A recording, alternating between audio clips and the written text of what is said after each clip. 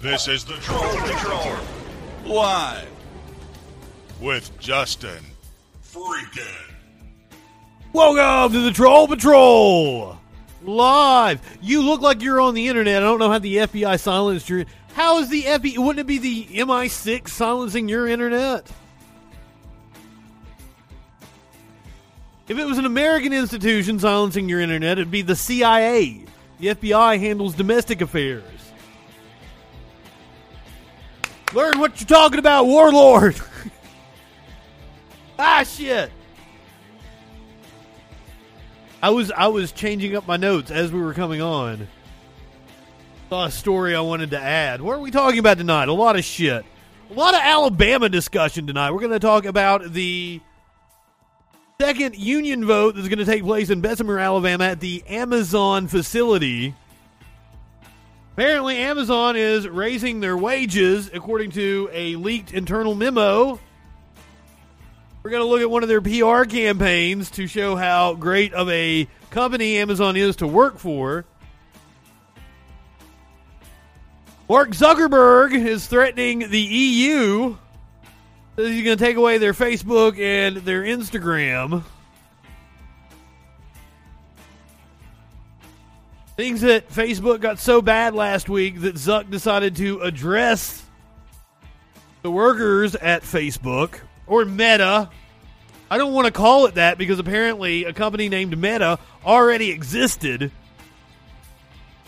Facebook lowballed them on an offer for the name. They said no, and Facebook just called themselves Meta anyway. So I'm not all about them changing their name to Meta, and it will be a cold day, and I'll be cold in the ground when I recognize Missouri as a state. When I recognize Facebook as Meta. Simpsons humor there for you. Bill Maher, promoted by PragerU in a video. I'm sure that's going to be great.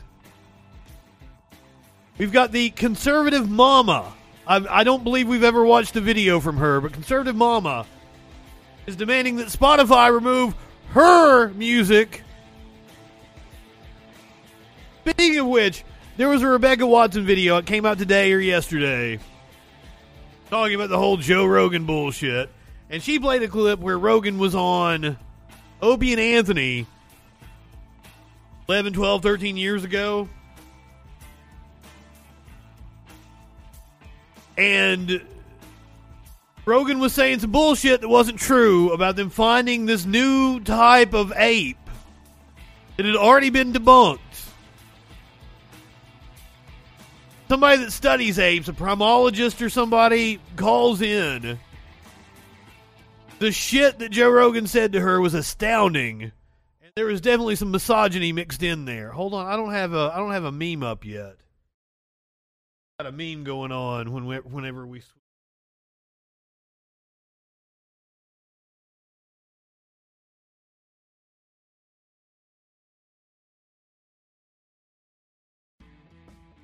Work is where I cosplay a stable adult for drug money. I sent that to Sparkles the other day and asked her if she would like me to Photoshop her face on it. She said yes, but I never got around to doing it.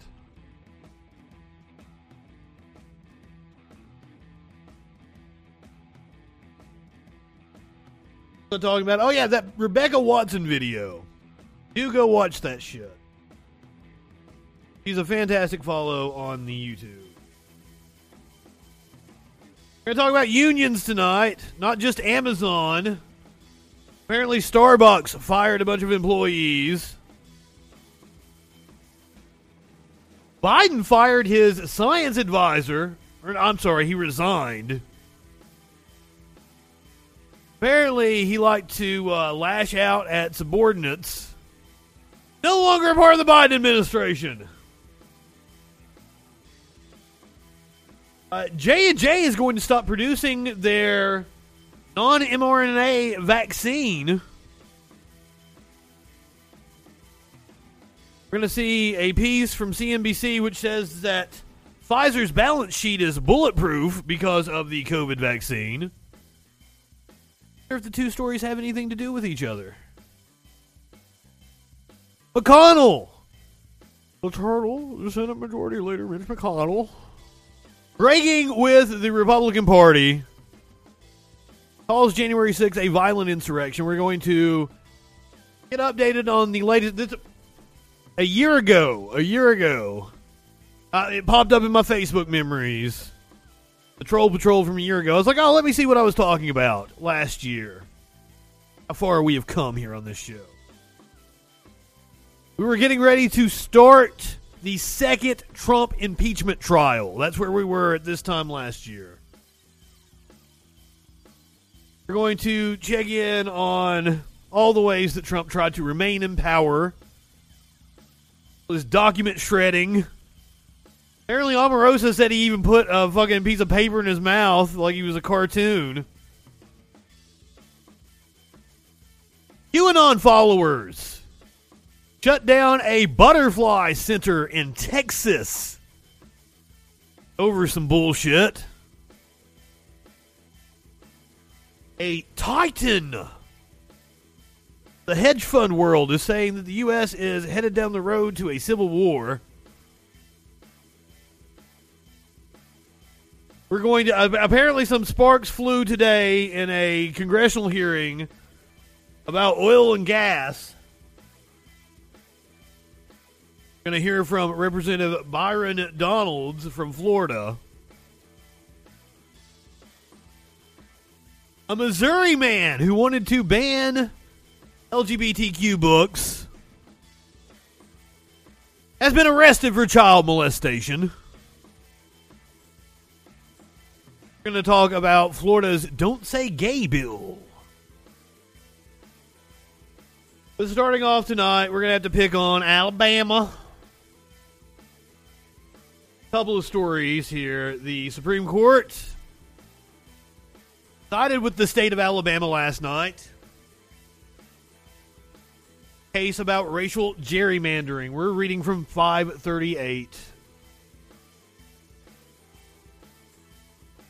February 7th, the U.S. Supreme Court reinstated the congressional map passed by Alabama's Republican-controlled legislature for the 2022 elections, pending a final decision on the merits of the case at a later date. The court's ultimate ruling could still have broad implications for the Voting Rights Act protection against racial gerrymandering.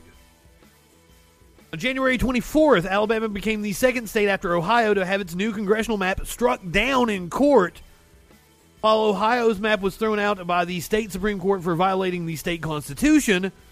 Alabama's was overturned by 3 federal judges who determined the map shortchanged black voters of representation in Congress.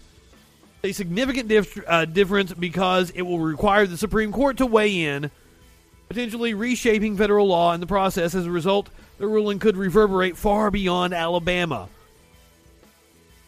We covered this the other day. That congressional district ran from Montgomery through what they call the Black Belt of Alabama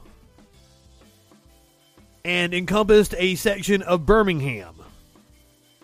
Birmingham and Montgomery are like 2-3 hours away from each other. It was an insane-looking district. That is called packing in terms of gerrymandering, packing all of the black voters into one congressional district. The U.S. Supreme Court ruled in 2019 that partisan gerrymandering was a political question that federal courts should not adjudicate. However, they can still hear cases related to racial gerrymandering, whether a map discriminates against voters of a certain race. I thought the 538 article was going to go into it more.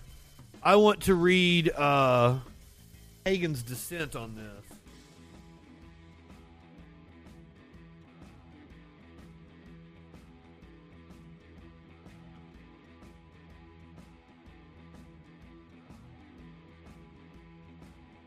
Let's see if Newsweek can give us the insight that we want. Fuck you, 538. Dissent, Kagan says Alabama voting map does disservice to black people. Supreme Court Justice Elena Kagan issued a blistering dissent after the court ruled to uphold a GOP-drawn congressional map in Alabama, saying it would do a disservice to black voters. In a 5-4 decision, the court stated that the map, which was previously drawn by Alabama Republicans, could remain in place for the foreseeable future until the full case is heard by the High Court. Halts a previous decision from a lower federal court that stated that the redrawn map could not be used because it likely violated the Voting Rights Act. Violation came, the lower court said, because the Republican map gives black voters political control in only a single district.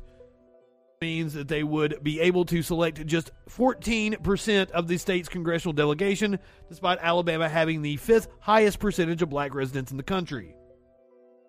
Although the lower court had ordered the creation of a new map, the Supreme Court's decision now means that the GOP-led map will be used for the state's primaries. The court will hear oral arguments on the case.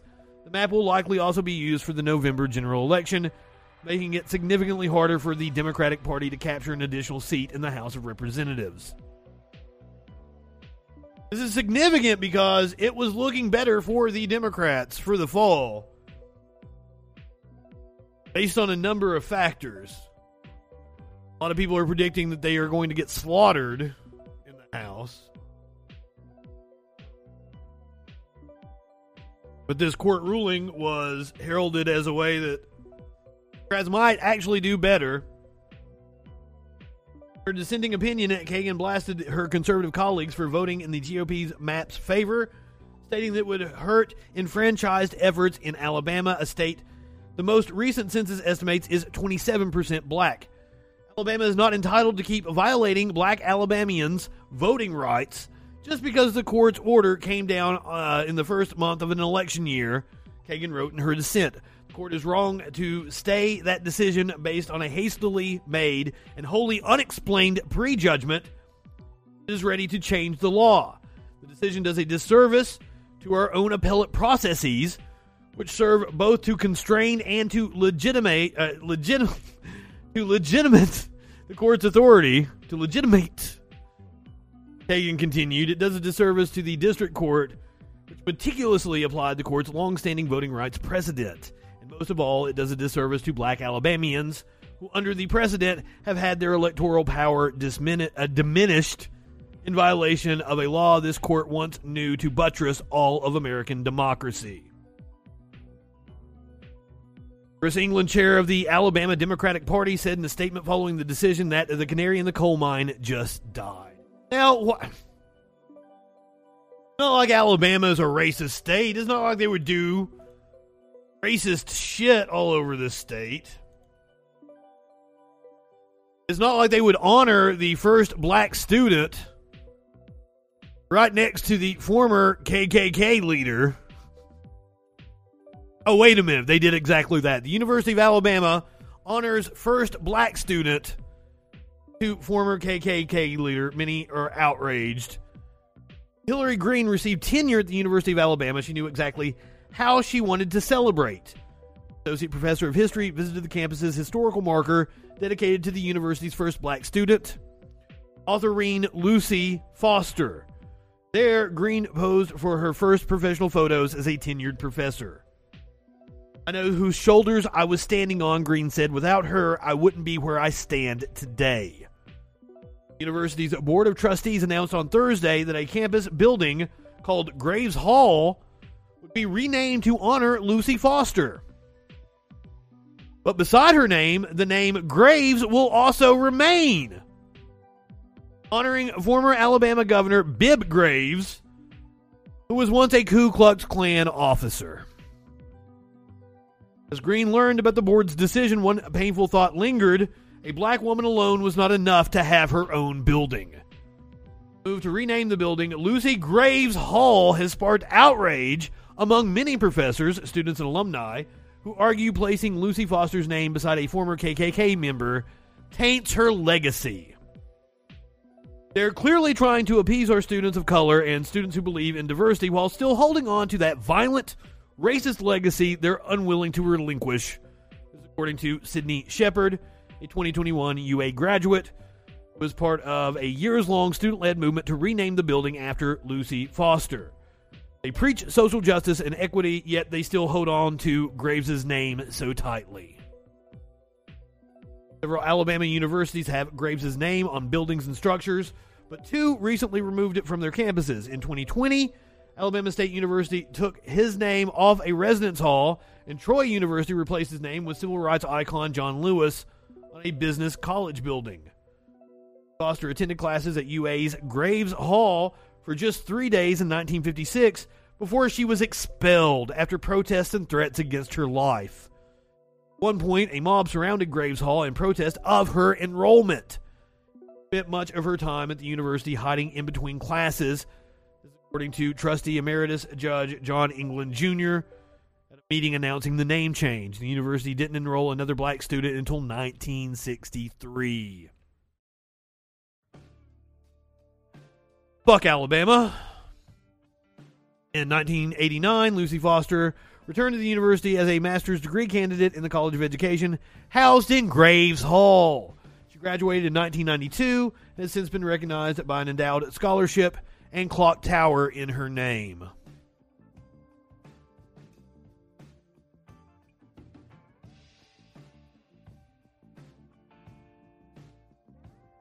Fuck Alabama. But also, fuck Florida.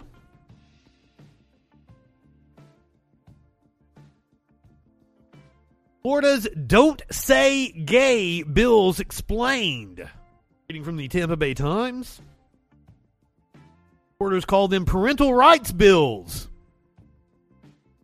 Critics have dubbed them Don't Say Gay legislation. Find out exactly what they do. Provision tucked into 2 education bills moving through the Florida legislature is causing a major stir this legislative session. So-called parental rights and education bills, Senate Bill 1834 and House Bill 1557, say parents should have more say in deciding what their children are exposed to in the classroom. If bills were to become law, they would give parents the right to sue school districts that violate their provisions. Critics who call the measures Florida's Don't Say Gay bills argue the measures are an attempt to weaponize the idea of parental rights to marginalize LGBTQ people. Exactly what they are. Part of the bills generating the most debate is short, just 31 words. A school district may not encourage classroom discussion about sexual orientation or gender identity in primary grade levels or in a manner that is not age-appropriate or developmentally appropriate for students. What does that mean? Lawmakers and advocates have different ideas. Let's dig into the debate. Are the 3 most pressing questions about the measures. What problem are the bills trying to solve? I'll go ahead and answer that. They're not trying to solve any problem. They're trying to feed red meat to the base. Keep right-wingers upset about non-existent threats.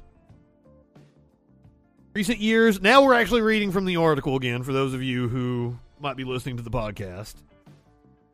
In recent years, Republicans in the legislature have passed a number of measures aimed at asserting the rights of parents to shape their children's future. Perhaps most notable among them was a bill that became law in 2021.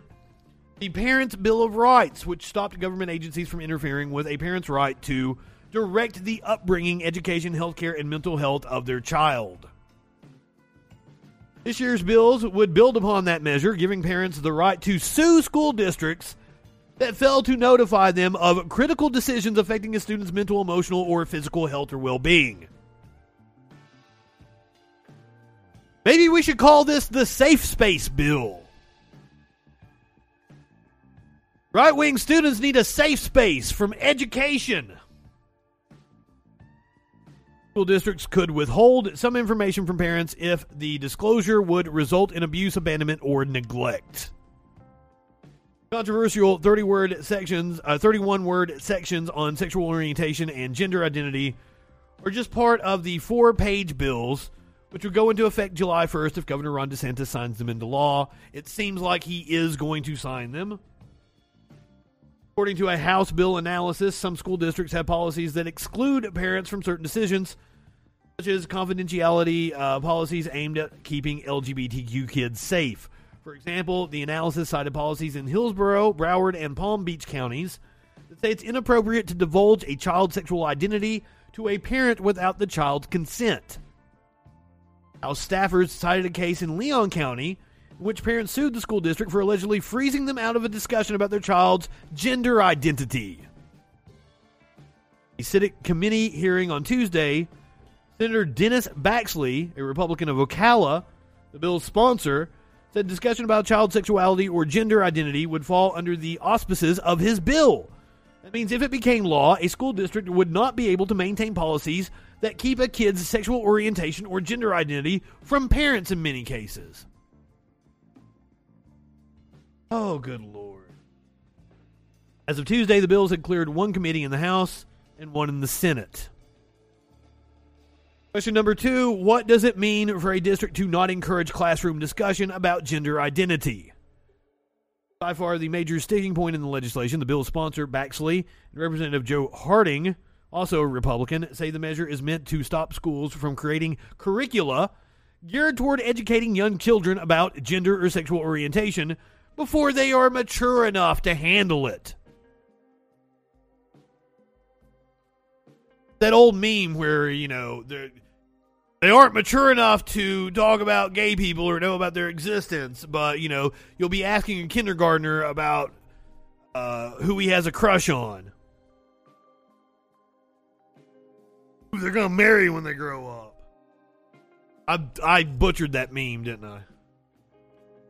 Classroom presentations, school clubs, and other less formal discussions between students and teachers involving gender or sexuality would be allowed under the bill. Conversations are going to happen, Harding said at a House committee meeting in January where lawmakers voted to move the bill forward. Children and students ask a lot of questions.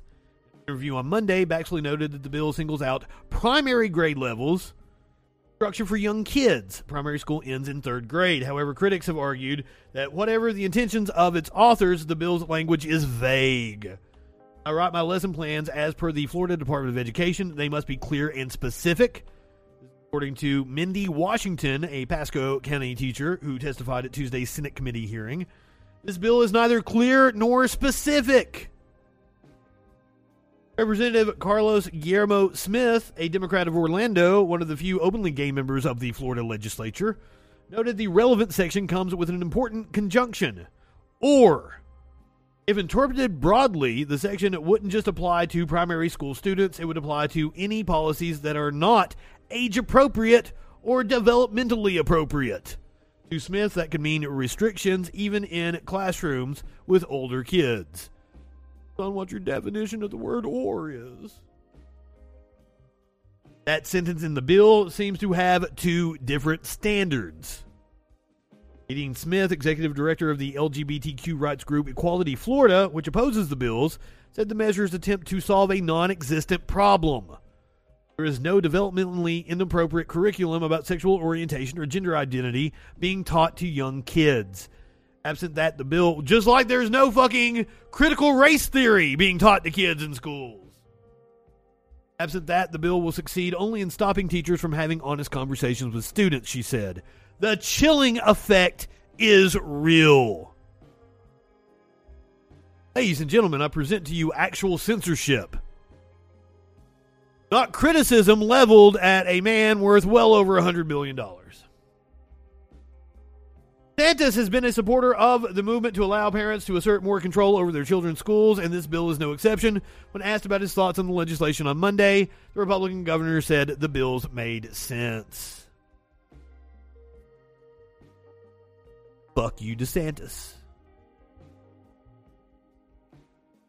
Now, I'm sure, the gay agenda causing harm to children is exactly what these lawmakers are what their arguments are. But I present to you Exhibit A here. Missouri man who wanted to ban LGBTQ books has been charged with child molestation. It's projection, ladies and gentlemen. It's projection.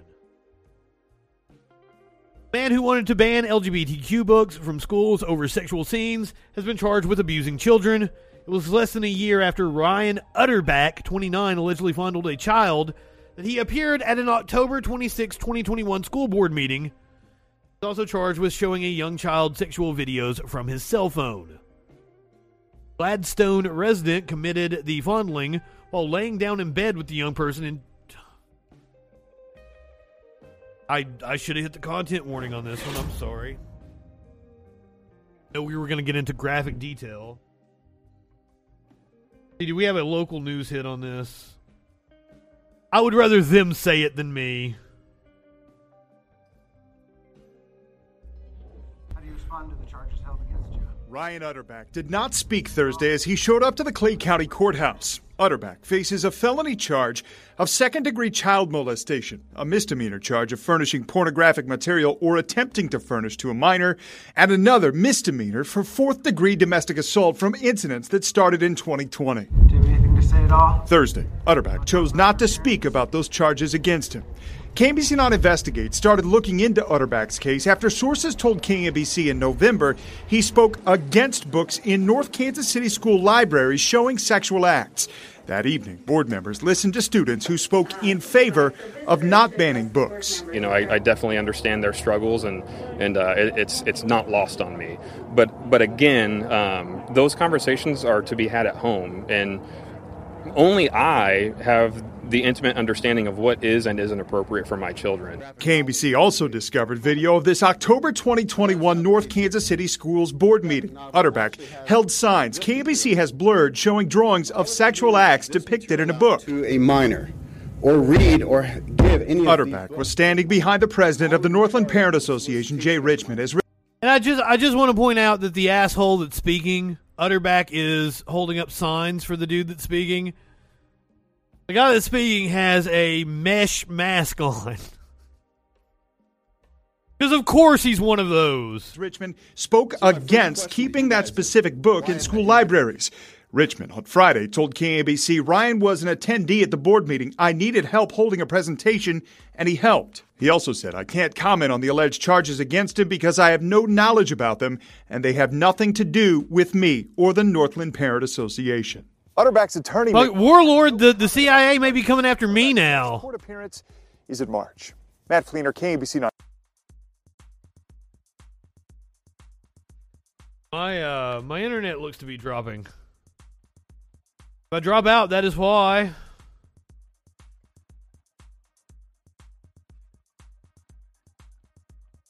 It's bouncing back and forth. It levels out here. We got the green light. We got the green light. Dude allegedly put the young person on his lap and moved the child's body against his while touching the kid's thighs. In connection to the same case, he allegedly put his fingers through a ripped hole in the teenager's jeans in September 2020 and rubbed the young person's leg. The teenager told authorities about this being uncomfortable and not liking this at all.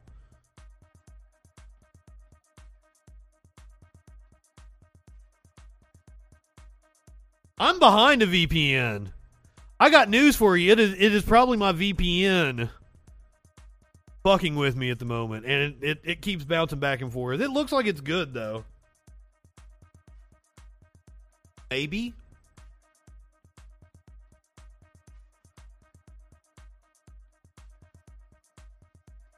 Speaking of child abuse, Utterback is unlucky that he didn't have a man like Jim Jordan covering up for him. You see what I did there? Going to hear from Jordan. Mr. Chair. Completely unrelated topic. Let's talk about a climate crisis. My guess is most Americans are more concerned right now. This is a congressional hearing earlier today with executives from big oil and gas. Apparently, in the next clip we're going to watch, some sparks really flew. First, we're going to hear from Jim Jordan. Ms. Tubbs, is the price of gas higher today than it was a year ago? Yes. How about the price of everything? Is the price of everything higher today than it was a year ago? Generally, yes. And when you shut down a pipeline, is that probably one of the factors that contributed to the higher cost of gas today? It's hard for me to make a connection from A to B, but it certainly doesn't help. The way to decrease prices is to increase supply, and pipelines are an incredibly important part of it. Is the overall cost of energy higher today than it was a little over a year ago?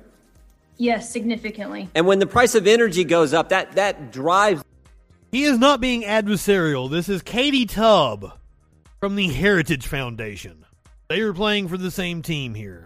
The cost of everything else, because you got to ship it, you got to make it. It takes energy to make things. It takes energy to transport things. It takes energy to ship things. So when the price of energy goes up, it contributes greatly to the price of everything else increasing. Is that accurate? Yes, that's correct. I think you could call energy the master resource because of its impact throughout the economy. So it sort of begs the obvious question, would it help if the United States produced more oil and gas and more energy here? Would that be helpful? Absolutely. I think, yes, that's basic economics. To solve for high prices and high demand, you increase supply. So basic economics would help with the fundamental fact we're dealing with today. No, there is no reason for corporations to lower the cost of anything. Inflation. It would help if we would increase oil and gas production here, right? Yes, absolutely. And I think the resources, the policies to be able to do that. Well, then why would the Democrats want to decrease production? I mean, we had a hearing in this very room. Well, you're not in this room, you're virtual, but we're in the room. We had a hearing in this room a few months ago where one of our Democrat colleagues said to the CEO of Exxon, Mr. Woods, would you commit to reducing the production of oil? We Is should. That going to help with the 40-year high inflation rate and the price of gas and the price of energy, Ms. Tubbs? No, and I don't want to guess at people's intentions. I think alternative energy for the well-being of would decrease the prices. But I think there's a disconnect between aspirations and reality in some cases. Well, you don't have to, Hold on a second. It keeps bouncing back and forth. Let me see if I can do this without. If I can do this without going off. Try to switch. Bear with me.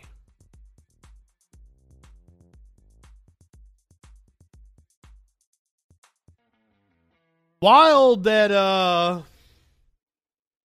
Warlord was having internet issues. Oh, is it? Am I fine? I'm back.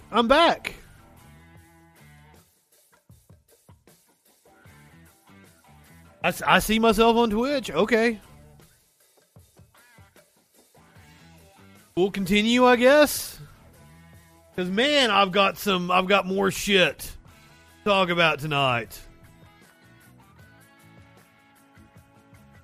Back to Jim Jordan. Question anyone's intentions. His intentions were clear because he said to the CEO of Chevron, he said, are you embarrassed as an American company that your production's going up? I mean, to me, that's one of the craziest questions I've ever heard.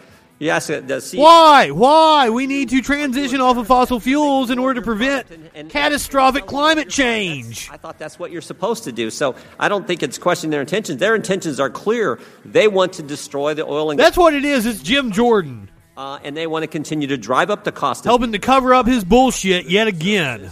And they must like this 40-year high inflation. Because I don't know how. Is there any other conclusion that a rational person could reach, Ms. Tubbs? I don't think so. And sir, to your point, remember Ms. Tubbs from the things about this conversation, Heritage Foundation. That, politicians at all should be telling a company what they ought to produce and what kind of company they ought to be. Well, someone needs to tell that to the Democrats because that's all they want to do. That's all they want. Is it better to produce energy in the United States of America to help our economy, or would it be better to bring it in from overseas? I think we have a lot of resources here in the United States. Well, let's produce it here using wind and solar, tidal. Affordable, reliable energy. Perhaps even nuclear. The goal is to have free flow of energy and free trade of energy because there's efficiencies to be gained there that help consumers. Okay, and let me just ask you this, too, because, we now have the spectacle of the President of the United States begging begging OPEC to increase production, does the President of the United States asking and begging OPEC to increase production, will that help with... I don't think he's been begging, but also OPEC has indeed tried to stifle production in order to drive the price up.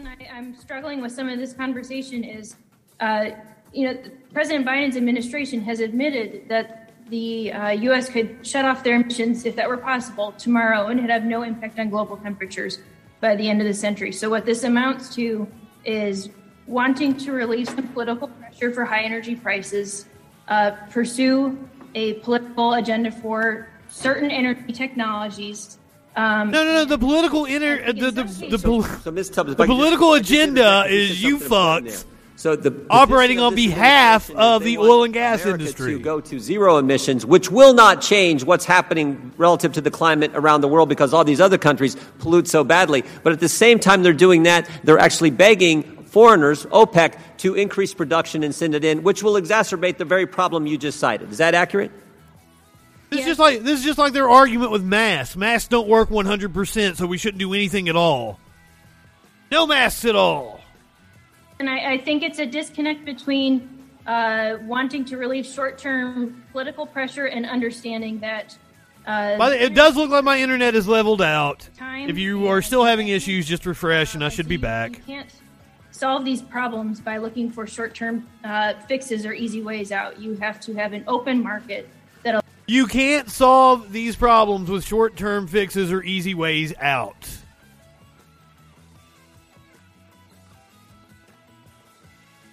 That's what I would say about climate change, Miss Tubbs.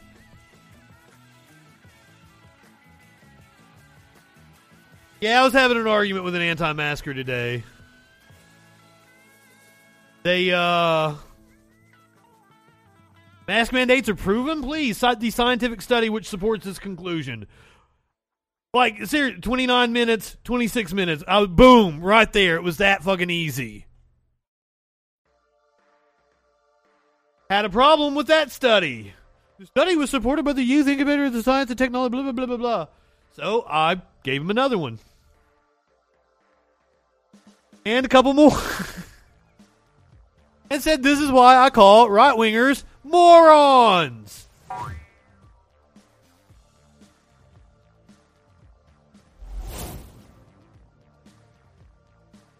Fuck wumbles be wumbling. I like that word. Fuck wobbles. Fuck wumbles. I assume Representative Byron Donalds the fuck wumble. This is from the same committee hearing.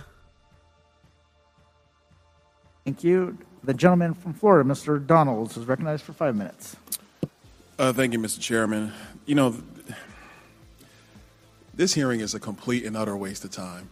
I mean, this thing is ridiculous. And don't let his skin color fool you. He's a Republican. We wasted a lot of time here in Congress, and unfortunately for the American people, we do. And this hearing adds to that. We are examining big oil's climate pledges. These are multinational companies, and you're trying to get them to. You're trying to force them to adhere to pledges that the majority party wants them to make about climate change. I fail to see how that is the responsibility for the Oversight Committee to enforce pledges that they choose or choose not to make. That's not our purview. That's not our job. I think so much of what we should be doing here is focused on what we can actually control. Let's talk about the genesis of these pledges, the actual Paris Climate Accords, which, by the way, are not a treaty because the President of the United States has not brought it to the Senate to be ratified. So if it's not a treaty of the United States, these climate accords, how then do we have the legal authority to try to hold multinational companies, some of which headquarter themselves in the United States? Can somebody explain that to me? Those companies shouldn't exist. We should nationalize them so that we can do what is in our best interest. Ability to literally bully companies into adhering to a climate pledge based upon a climate accord, which is not even a treaty of the United States, because Joe Biden won't take it to the Senate because the Senate will not ratify said treaty. None of this makes sense. But let's go into the other things that don't make sense. The price of oil is now $90 a barrel, give or take. Which it has routinely been throughout my lifetime. The United States to actually go and drill for this oil, mind you, in a much more environmentally friendly way. Joe Biden doesn't want our domestic producers to go get the oil. He wants to go ask OPEC to go get oil. And then he wants to go ask Russia for oil because, yes, we are importing oil from Russia. You know, that country that's now looking at Ukraine. And so he's trying to tell the Russians, we're going to cut off Nord Stream 2 if you go into Ukraine, but at the same time, we're importing oil from Russia. Again, none of this makes any sense. But we're going to hold the oil companies accountable for not holding to their climate goals. The drilling in ANWR, I think that was just Trump opened up ANWR for drilling, but I think that was just so that Biden would sell it back. Like, the oil companies could buy it. I don't think they were ever had the intentions of drilling because it's so expensive to drill there. So I think Trump opened it up so that the oil companies could buy the land with the intention of drilling, just so that when, the next Democratic administration came in, they could sell it back or let the government buy it back from them.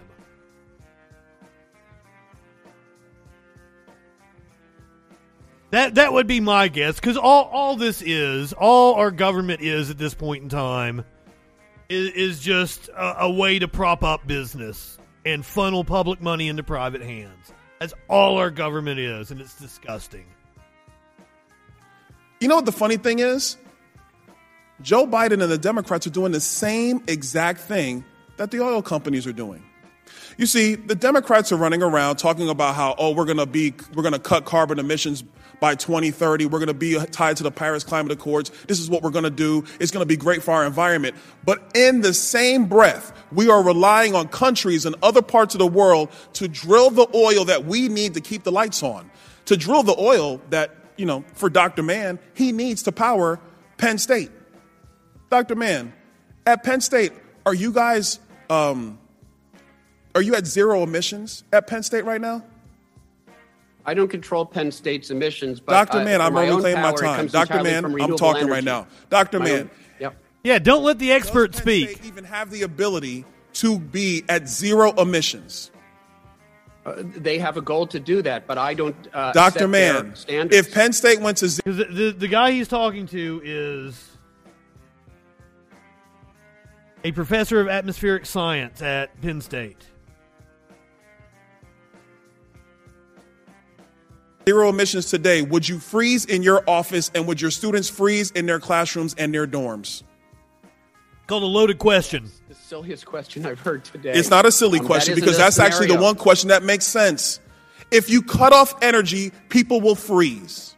If you cut off energy, economies cannot thrive. Right-wingers love this kind of questioning. Like, it was Keith's dad that was like, well, if you abolish the police, who's going to enforce the laws? If you cut off energy, then what we're arguing about right now with respect to what... I wish I had some of whatever they're smoking.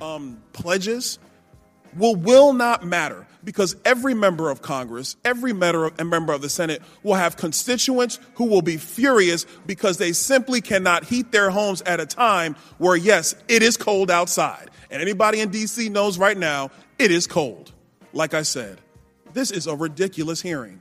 We should be focused on so many other things, like why is it that the barrel of oil is going to $90 a barrel right now and will probably go higher, and what that means for people who live in the northern states in the United States when it comes to heating their homes. They are fucking insane. Costs double in the last year. Why have they gone up? And you haven't even been here for the majority of the insanity tonight. And considering all the decision-making that this White House is engaged in, it's no wonder that they're wrong again. I yield back. I love how we didn't hear at all from the atmospheric scientist about the problem that we are trying to solve by cutting production. But hey, that would be having an honest discussion with a right-winger, and that doesn't happen. The Republican National Committee... Representative Adam Kinzinger responding to he and Liz Cheney being censured by the RNC. This should be incredibly interesting. Yelra 1221, welcome. Thank you for being a freaking follower. I hate a lot of people, not just Republicans. But right-wingers are indeed morons. I don't know that I would say that I hate anyone. I hate bullshit. I enjoy a democratic society with free speech. That's where I'm at. What's your opinion of Republicans? I don't know what you mean. Do you want to have a conversation? I forgot to open the phone lines up, actually. If you'd like to have a conversation with me, 917-830-4359, or you can hop in the Discord. Just tell me you're in the Discord, and I'll hop on over there. If you'd like to talk about it. Republicans absolutely deserve hate. But so do many Democrats. A black conservative. Your skin color doesn't matter to me at all. Like, why? I would be interested to know what policies you support. Why are you a conservative? That's interesting to me. Now, if you're the kind of person that would call me a commie, as many of our right-wing friends do in the chat, you're on break right now. I'll point out that I'm actually a capitalist and you aren't. File my taxes as a small business owner. I own my means of production.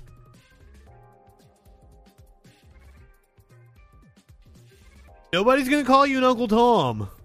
I'm genuinely asking why you are a conservative, just like I would any conservative. What in the world policies appeal to you? I am a poor person from Appalachia. The Republicans have never, ever represented me.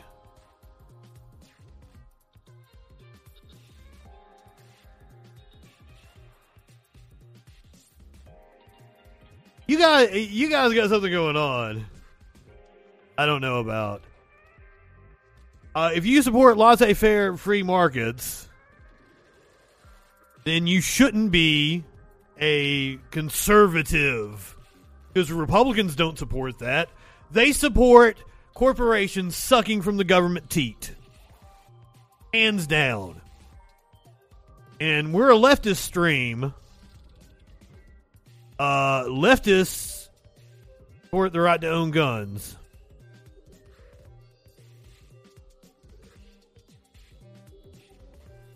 So, one of the things I always point out to right-wingers is that Marx and Mao both were avid about gun ownership in the population. Both of them! What's the Marx quote? Under no means should the proletariat... I fuck up the quote every time.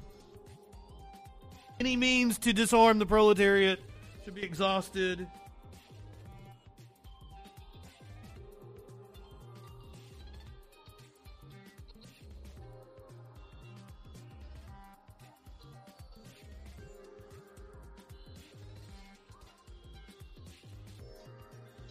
Oh, they tell you they support corporations not being interfered with by government. That's not true at all. That's not true at all.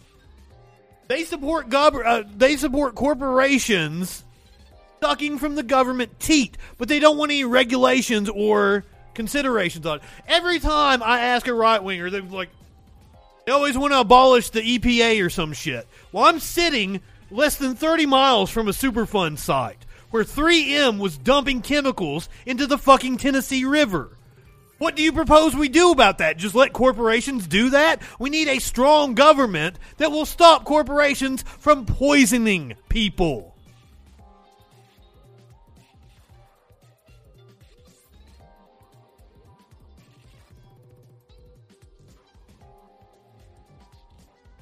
No, if you're saying you want laissez-faire capitalism, then you don't want some sort of subsidization. Furthermore, we should actually enforce our rules, antitrust. Fucking bankers should have went to jail over the financial crash. I am completely against giving corporations money. Ever. So I don't what you're saying to me sounds good in theory, but when you sit here and work it out, like, your entire worldview just falls apart. Please stick with us. You will learn why you should not be a conservative.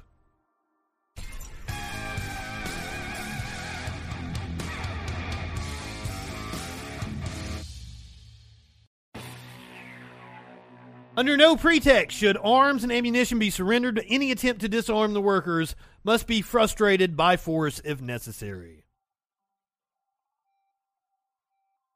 Okay, you say you don't want governments to make regulations on business. 3M poisoned people in the river right down the road from me. What do you do about it? You just let 3M poison people? That's insane. That's why what you're saying is stupid.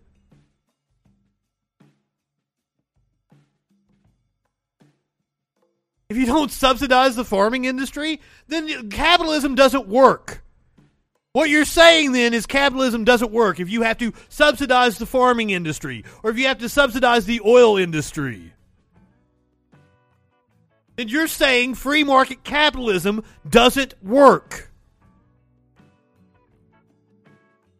Well, then what do you propose we do about it? If corporations have been poisoning the water where you live, you definitely shouldn't be going and advocating for them to have less regulation. That's stupid. Do you think we're stupid? You think we're fools?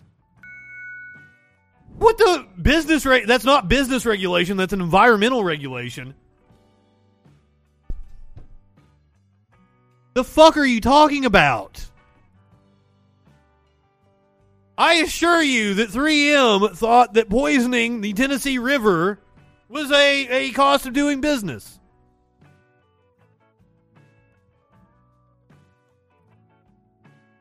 I'm sorry, but what you're saying is just fundamentally stupid. I am on the side of workers and the people. I want to live in a society where 3M answers to me. Not that they rule over my life with an iron fist.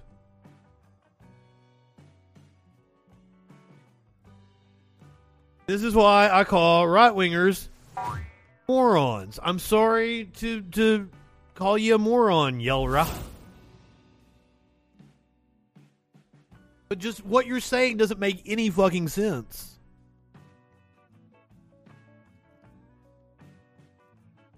Dip, thank you for the raid. Welcome.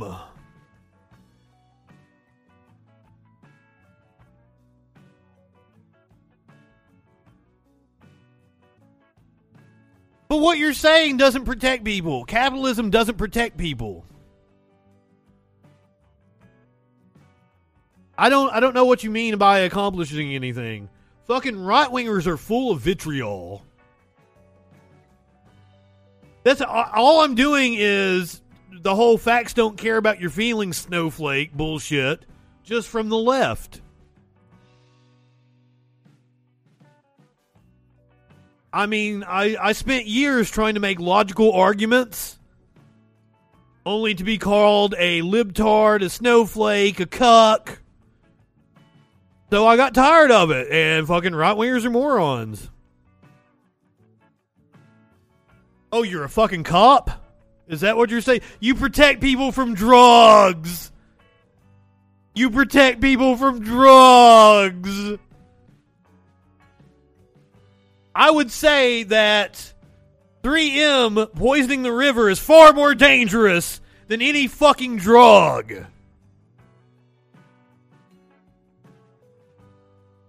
Oh, you're a Fed.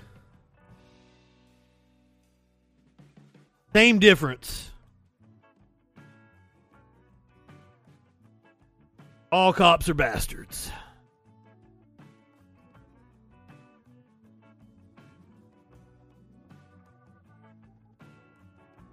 We talk about the solutions I support every night here on this show. I don't know. I don't know what you. This is why I ask people to call in or Discord. If you're going to have a conversation with me, this doesn't work well over text. I appreciate you being a follower. I hope you stick around and actually learn something. Federale.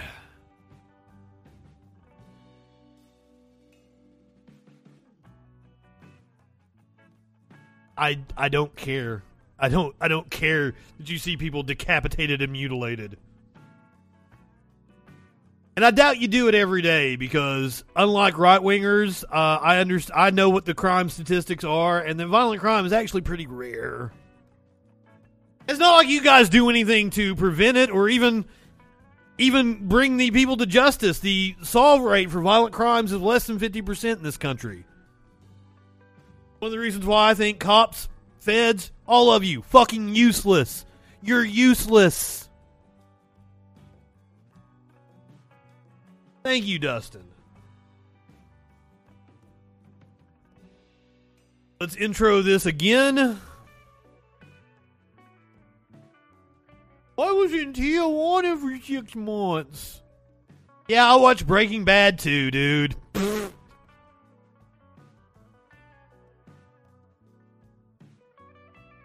Maybe I should have done the story about how Mexico is suing the United States over the amount of guns that get trafficked into their country. If you want to talk about mangled bodies in Mexico.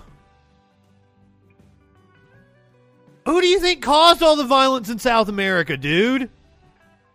Ronald Reagan sold arms to radical Muslims in order to fund death squads in South America and flood the streets of the U.S. with crack. We're the ones that fucked up South America. We're the ones that funded the cartels. It's like how the right likes to use Al-Qaeda as a boogeyman. Yeah. I agree. Ronald Reagan and the CIA should have never funded them.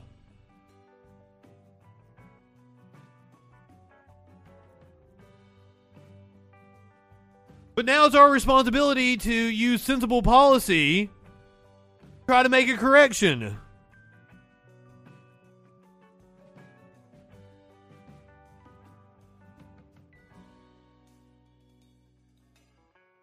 All right, like I can't talk to you on the chat anymore because like it doesn't translate well for the people listening to the podcast. I don't think you understand how the world works. I really don't. And I think you're proving it here in the chat. This is why I call right-wingers morons. Because everything you're saying is just nonsense. It's fallacious reasoning.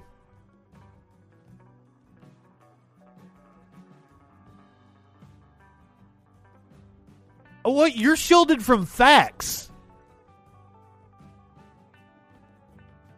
Fuck, right-wingers are morons.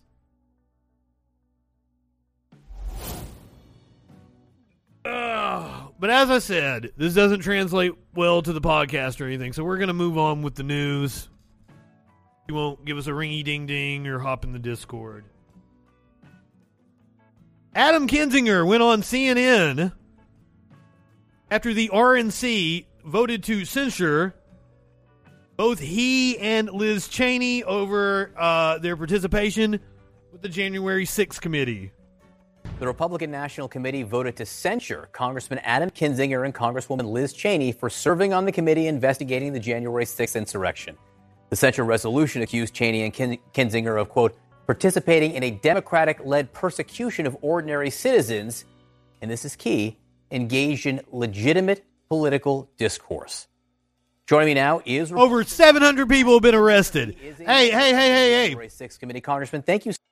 Yelra, where were you on January the 6th? Where were you at? Huh? So much for being with us. You are a freshly censured congressman. How does that feel this morning?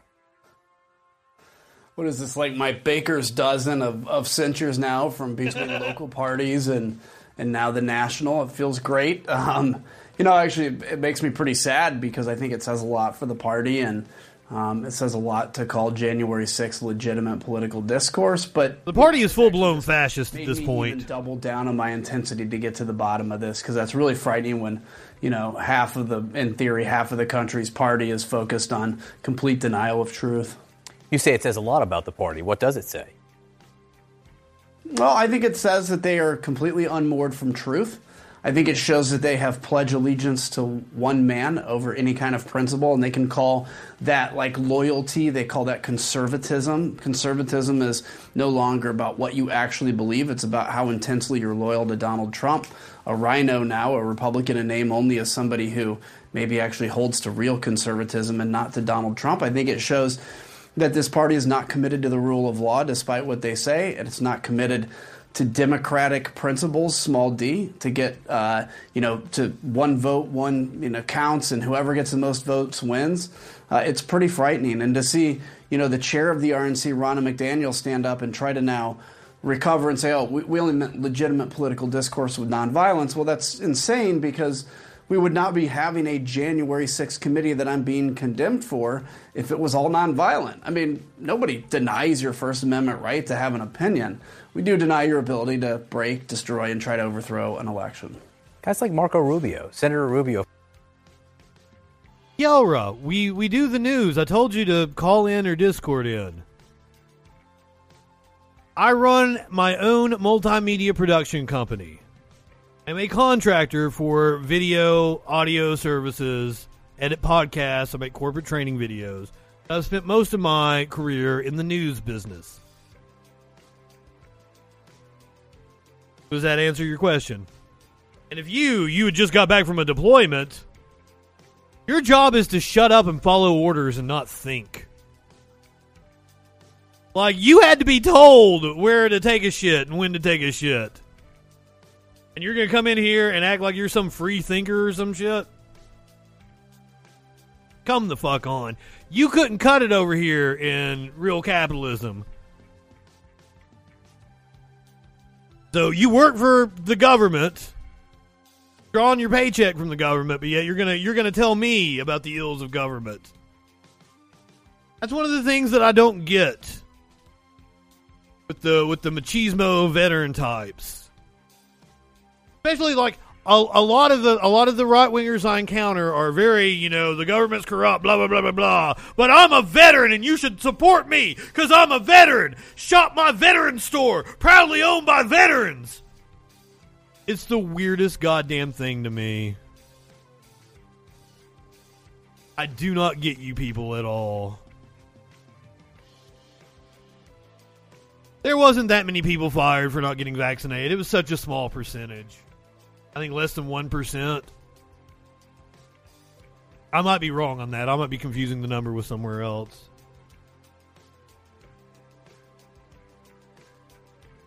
The whiniest teat suckers indeed.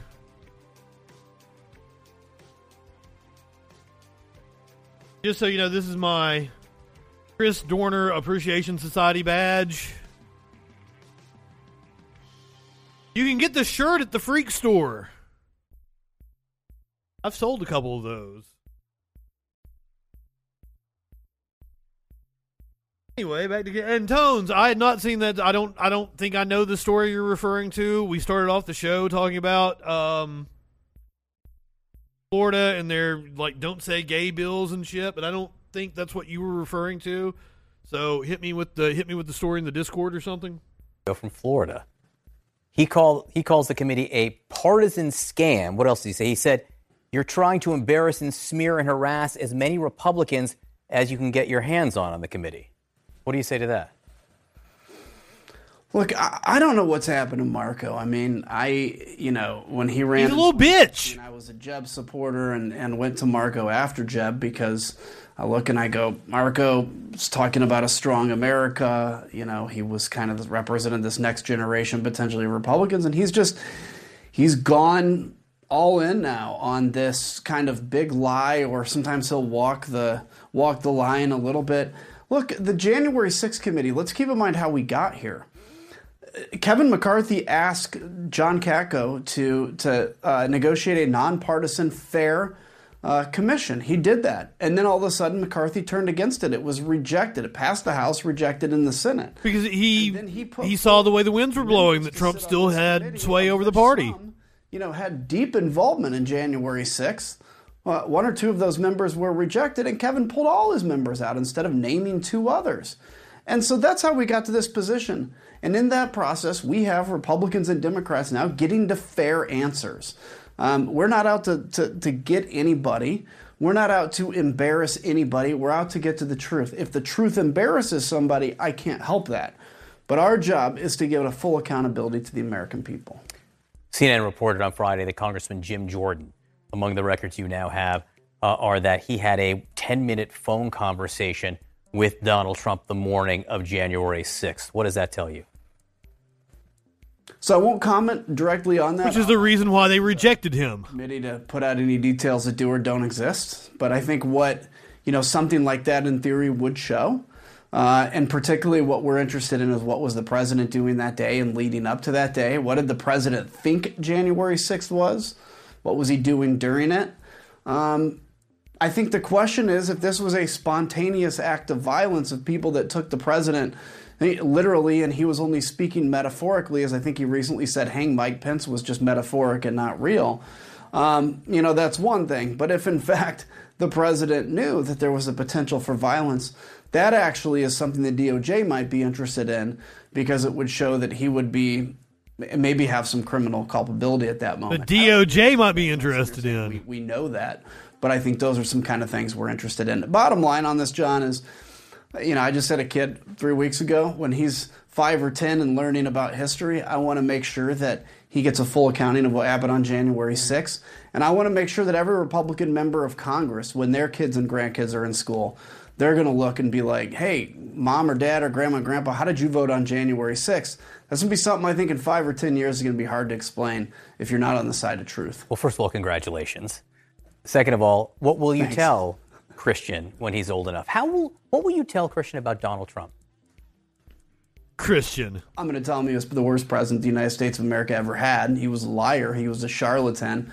And he was a man with a more fragile ego than anybody I've ever met, which the irony of it is he walks around like the tough guy, but he's the one that gets more offended and wounded and sad than anybody I know. I'm also going to tell him that it was the moment that craziest thing. America hit the bottom of, its slide towards authoritarianism and the moment we woke up. I hope he's proud of what I've done. Oh, honey, I don't think we've hit the bottom yet. I shudder to think what happens. Should the Republicans take control of the House in the fall? If they take control of the House and the Senate, we have not hit the bottom yet, Kinzinger. Good Lord, what the fuck is 2024 going to bring us? I'm confident he will be, because, short of this thing really going off the rails, this thing being our country in this experiment, I think we're going to look back and say, wow, that was a moment we might have flown too close to the sun, and we can never do that again. That's my hope and prayer, because if not, we're in real trouble. You say you hope those are your words, hit bottom. The Republicans could gain control of the House of Representatives, Kevin McCarthy. Only facts I could, especially like the Ted Cruz, where he had his wife insulted by Trump, and then he's making phone calls asking people to vote for Trump. It's insane. And the right wing are the ones always calling people cucks. Good Lord, they're the cucks. Not that there's not to kink shame any actual cucks that are into that. Well, I'll tell you what, he will have a high cell phone bill because he'll be calling Marjorie Taylor Greene and, people like that to ask them what their opinion is and what he can and can't do. He will have no leadership ability because he is basically begging the people that just 2 years ago he said were crazy. He's begging them for the ability to lead. So I think it's going to be a miserable experience for him if he actually wins. I'm not convinced he will be Speaker. But if he is Speaker, I think it will end up being one of the most miserable things he's ever been through. So yeah, he'll have the title. But if he thinks there's a point at which he can kind of stand up and take back power from folks like Marjorie Taylor Greene and the crazy, I just don't see it going to. I do not want to see Kevin McCarthy as Speaker of the House. Out of power. And there is no guarantee that Kevin McCarthy would be the Speaker of the House. They've already floated the idea, Matt Gaetz, Marjorie Taylor Greene, of making Trump the Speaker of the House. If they were to win back the House and the Senate, that's what I'm saying. We have not hit bottom yet. They were to win back the House and the Senate, I would not put it past them to try to impeach Joe Biden and install Trump as president. You issued a tweet about Josh Hawley, a senator from Missouri, and I want to ask you a couple things about it. I think you were responding to Hawley talking about Ukraine and the fact that the United States should withdraw. Hawley scares the shit out of me. Ukraine being able to join NATO long term. And you wrote, I hate to be so personal, but Hawley is one of the worst human beings and a self-aggrandizing con artist. When Trump goes down, I certainly hope this evil will be laid in the open for all us to see and be ashamed of. I actually want to break this into parts if I can and take the second part first. When you say when Trump goes down, what do you mean by that? Well, that's not based on anything on the committee, although I'm convinced that when the full story is out and history kind of moves on, Donald Trump is going to be just seen as a really a sad character in history, and I'm still confident that I don't know that happens in my lifetime. People, so I have a strong sense of confidence that all the lies, all the conspiracies, and all that garbage will be fully exposed for the American people to detest. And so I think Trump is going down. I don't know what form that's going to take, but I certainly don't think he's going to be the king of much more than Mar-a-Lago. And you say that. Now, just to be clear, this is a somewhat informed statement. You've seen things that we haven't seen, right? Right. Yeah, absolutely. And I mean, look, what we know even anecdotally, guys gleefully watching television while the Capitol's being ransacked, at least that's kind of what we've heard second and third hand. I mean, that's no good president of the United States, and that's a man that really doesn't have the best interests of the U.S. at heart. And I'll say too, with Josh Hawley, let's keep in mind he never did. Try not to get so personal, but that was a moment in which he was parroting Tucker Carlson's talking points on Ukraine because he wants to get in the good graces of Tucker Carlson, Josh Hawley. And keep in mind, the whole reason, Jim, I don't think Fox would have Kinzinger on. There was no senator that was going to, even Ted Cruz, for goodness sakes, no senator was going to object to these states on January 6th until Josh Hawley said something. And the second he did, then all these other senators jumped on board. But he was the very first. So if we pinpoint January 6th, if we pinpoint, all these lies, he is... I think Hawley has his eyes on the White House. His importance, because I don't think he's important. But I also look at that and go, he is endemic of what is wrong with this party. I just want to ask you very quickly, because I want you to leave with a smile on your face. How do you like being a dad? Oh, fuck off. Damn breeders. Trump left the White House in a rush because he was so preoccupied with trying to overturn the 2020 election. Reading from Business Insider. President Donald Trump rushed to leave the White House last year as he spent his final weeks in office obsessed with trying to overturn the 2020 election. Several books in the final days of the Trump presidency said many of the president's aides and advisors had left the White House entirely or had largely checked out by the end of his term. The staff departures created a vacuum for figures like Trump's then lawyer Rudy Giuliani and other conspiracy theory-wielding figures like that of attorney Sidney Powell to try to convince him of quixotic ways he could stay in power. The Times wrote the aides who remained were either preoccupied with helping him overturn the election or trying to stop him or avoiding him. Trump did manage to take multiple boxes of important records and documents out of the White House and back to Mar-a-Lago, his Palm Beach, Florida club and winter residence. His lawyers have been in negotiations with the National Archives for the boxes to be returned to the agency's custody. Both the Times and the Washington Post reported Trump carted off over a dozen boxes of White House materials, records, and other items that he should have turned over under the Presidential Records Act. The law requires White House officials to properly preserve official presidential correspondence and documentation like memos, letters, emails, text messages, and social media posts. The items in the boxes, according to the Times and the Post, include letters to Trump from North Korean leader Kim Jong-un, a note from former President Barack Obama, a map that Trump drew on with a Sharpie to mark a possible hurricane path. Like, he kept that as a souvenir? The fucking map that he drew on with the Sharpie. Oh, fuck. Experts told the Post that Trump likely violated the 1970s law passed in the wake of the Watergate scandal by taking the documents to Florida with him. The National Archives confirmed in a Monday statement that the agency had arranged transport for 15 boxes of records and materials to be returned from Mar-a-Lago into the agency's custody. It added that Trump and his staff were continuing to search for additional presidential records that belong to the National Archives. Trump's habit of tearing up official White House documents to destroy or dispose of them, a trend Politico first reported in 2018, is now affecting the House Select Committee investigating the January 6, 2021 insurrection. The National Archives, which has turned over at least 700 documents from the Trump White House to the committee, previously told the Post that some records included paper records that had been torn up by the former president. Some documents that had been torn up, they said, were taped back together. In addition to routinely tearing up documents in the Trump White House, officials would round up documents in burn bags, send them to the Pentagon to be incinerated. Oh, Jesus. Do you think we're stupid? You think we're fools? And criminals. Mitch McConnell changing his tune. Is it appropriate for the Republican National Committee to censure two sitting members of Congress and also use the words legitimate political discourse? No, he's always been kind of adversarial towards Trump. Let me give you my view of what happened January the 6th. And we're here. We saw what happened.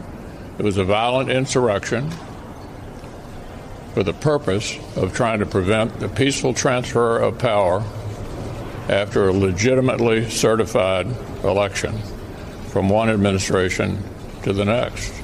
That's what it was.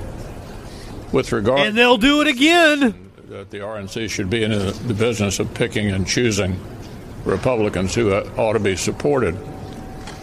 Traditionally, the view of the National Party committees is that we support all members of our party, regardless of their positions on some issues. Do you have confidence in her, Ronna McDaniel, chairwoman of the committee? I do, but the issue is whether or not the RNC should be sort of singling out members of our party who may have different views from the majority. Well, that's exactly what the RNC did, Mitch McConnell. And that's another example. Mitt Romney, who supposedly stood up to Trump, but has bowed down to him on multiple occasions. That's his daughter. That's his daughter at the RNC.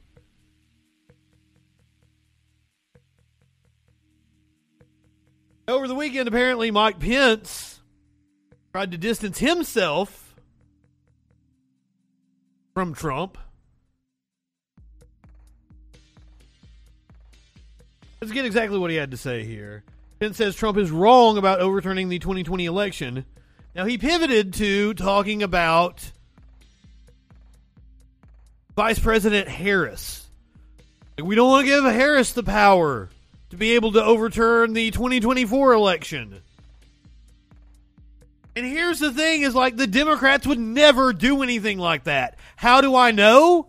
Because Vice President Al Gore, who legitimately won an election, didn't try to fucking pull any funny business with the certification when he oversaw it.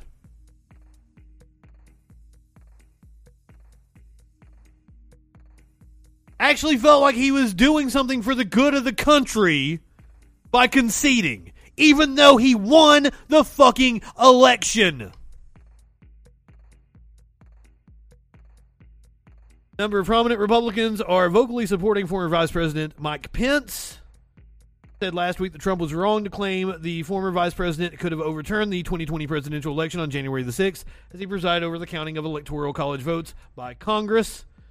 Frankly, there's almost no idea more un-American than the notion that any one person could choose the American president, Pence said while speaking at a conference hosted. I could not do a fucking Pence impression.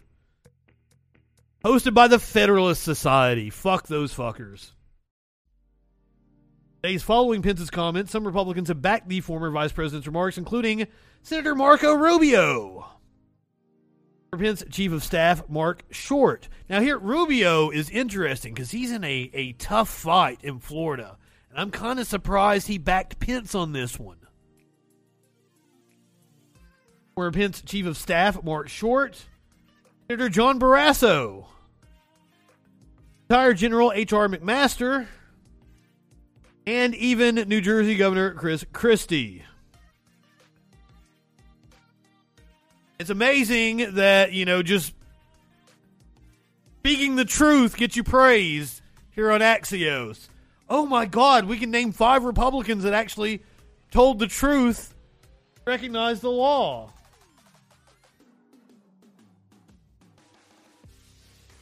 This is a story that's a few days old. We're going into conspiracy theories. Texas Butterfly Center has to close after threats from QAnon. National Butterfly Center sits on the Rio Grande River on the U.S.-Mexico border. It was a vocal opponent of Donald Trump's promised border barrier. QAnon believers and groups supporting Mr. Trump have baselessly claimed that the center is smuggling migrants. That's another one of their bullshit boogeymen they're always appealing to. The center said it was closing for the safety of our staff and visitors. The center will be closed until further notice, according to Jeffrey Glassberg, president of the North American Butterfly Association, which runs the organization. The statement cited disruption caused by false and defamatory attacks directed by political operatives. The sanctuary is home to over 200 species of butterfly, as well as bobcats, armadillos, coyotes, and tortoises. It attracts more than 35,000 visitors each year, including 6,000 school children. It became an enemy of the former U.S. president's supporters in 2017 when it filed a lawsuit to block construction of the wall on its property. It argued that the barrier would cut 2/3 of the 100-acre nature preserve, effectively destroying it. The move comes after an emergency 3-day closure over the weekend, sparked by a nearby rally over border security called We Stand America. A week before the rally, 2 women showed up demanding to see the rafts with the illegals crossing. Said that one person struck National Butterfly Center Executive Director Ariana Trevino Wright and nearly ran over her son with their vehicle.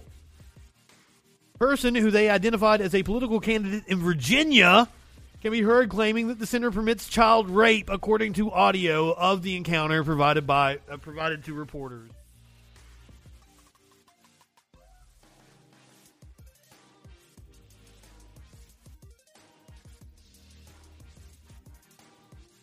God, these people are stupid. Right-wingers are absolute morons.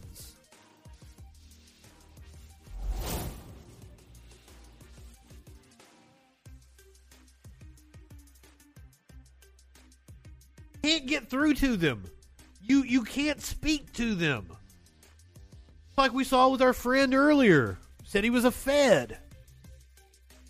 How are we going to live in a country together when they hate us, they think we're trafficking children and promoting dangerous ideology to children,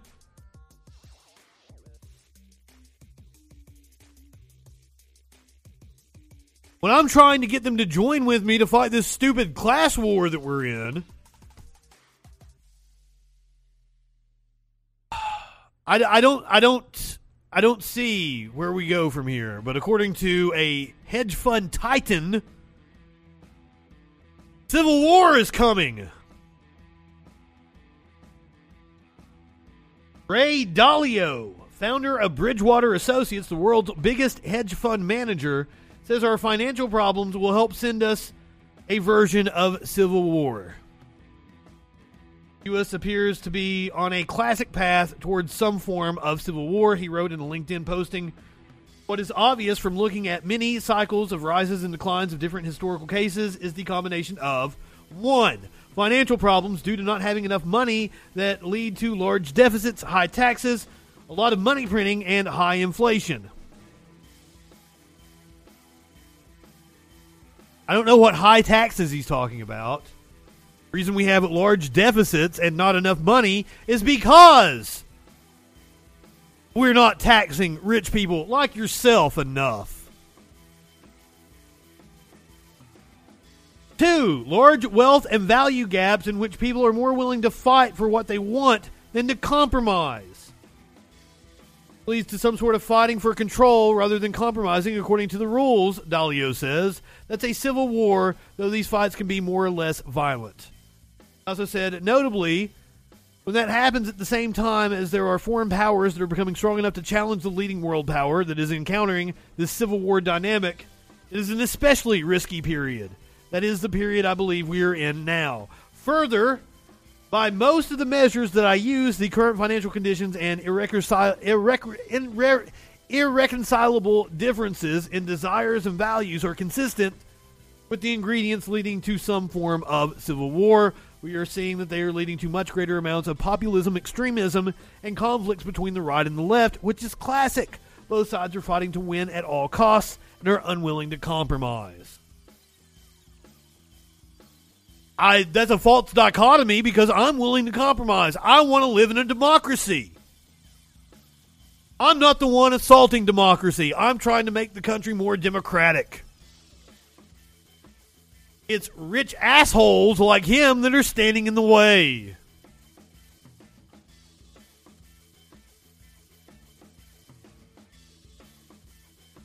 Those financial indicators that he was speaking of, U.S. trade deficit hit a record in 2021. U.S. trade deficit reached record levels in 2021, rising 27% to a total of $859.1 billion. This is according to data from the U.S. Census Bureau out on Tuesday. As I've said many times here on this show, record levels in 2021 weren't caused by the policies of the Biden administration. You're living in Trump's economy. The extent presidents have an effect on the economy, it takes 2 or 3 years to see those policies. This is Trump's trade war right now. This is the reaction to it. The pandemic has caused people to shift their spending away from domestically produced services and toward inputted durable goods. Wider trade deficit reflects Americans' ability to buy goods they want, according to Irwin. Trade deficit rose 1.8% to $80.7 billion for December as imports surged. Deficit for goods alone topped $1 trillion for the first time as spending on computers, toys, bicycles, clothing, pharmaceuticals, and other goods made in foreign factories rose during the pandemic. Deficit was driven by a $576.5 billion increase in imports last year, as Americans purchased more foreign products. Exports also rose $394 billion, or 18.5%, as demand for foreign goods surged. Wider trade deficit reflects Americans' ability to buy goods they want, according to Neil Irwin of Axios.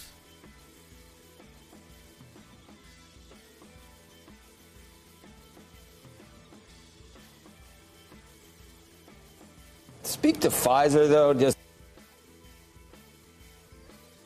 But let's make sure Pfizer is protected in all of this, right? Their balance sheet is bulletproof.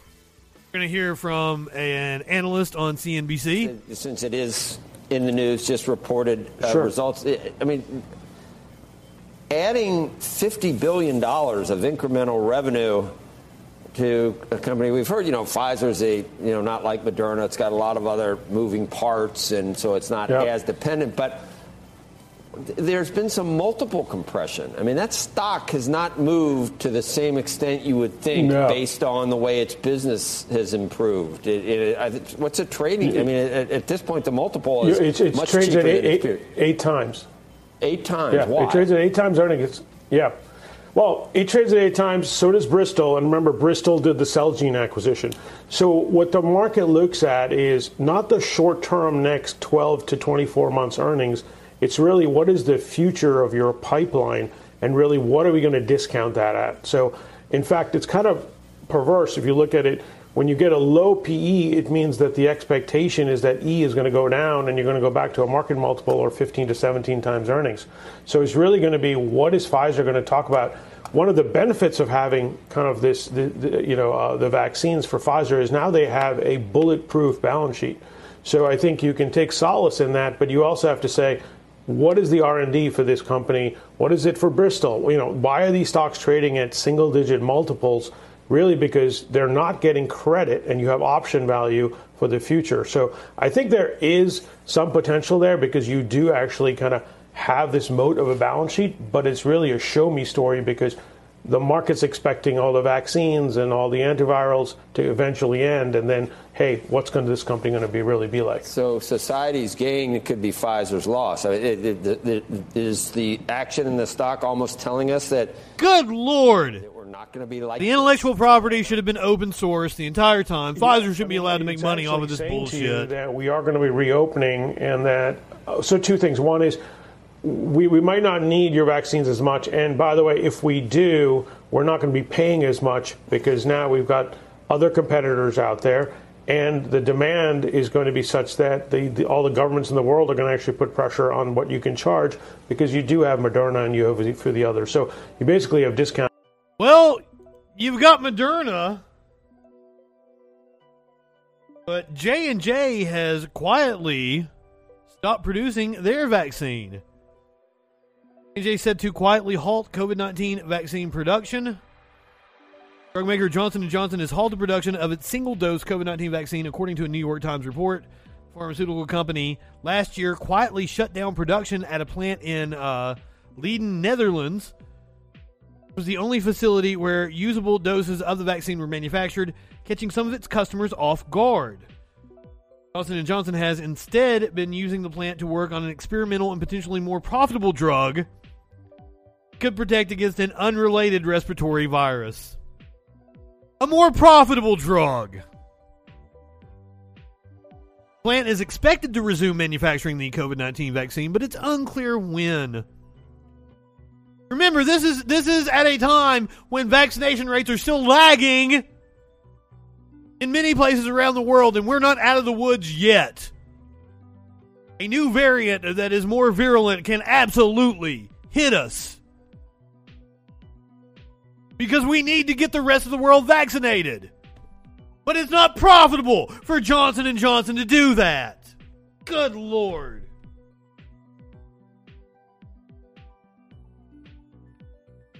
But I'm sure the Biden administration is being advised on the science by the absolute best people, right? Oh shit, no. The Biden science advisor, Eric Lander, has had to resign after violating workplace policy.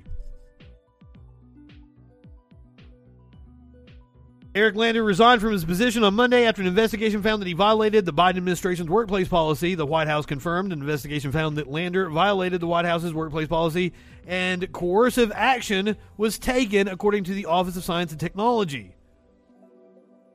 Investigation recordings and documents obtained by Politico show that Lander bullied his former general counsel, among others. Lander apologized for speaking to OSTP staff in a disrespectful or demeaning way. Lander is the first person of cabinet rank to resign or be let go from the Biden administration. President Biden warned staffers and appointees on his first day in the White House last year to treat everyone with respect or else I will fire you on the spot. It's been a great honor to serve as your science advisor and to work with extraordinarily talented career and non-career colleagues at the Office of Science and Technology Policy, Lander wrote in his letter to Biden. I am devastated that I caused hurt to past and present colleagues by the way in which I've spoken to them. It was never my intention. Nonetheless, it is my fault and my responsibility. The resignation letter will take effect no later than February 18th. He went full Klobuchar!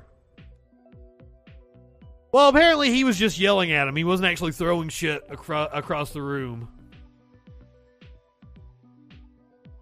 Ah, fuck.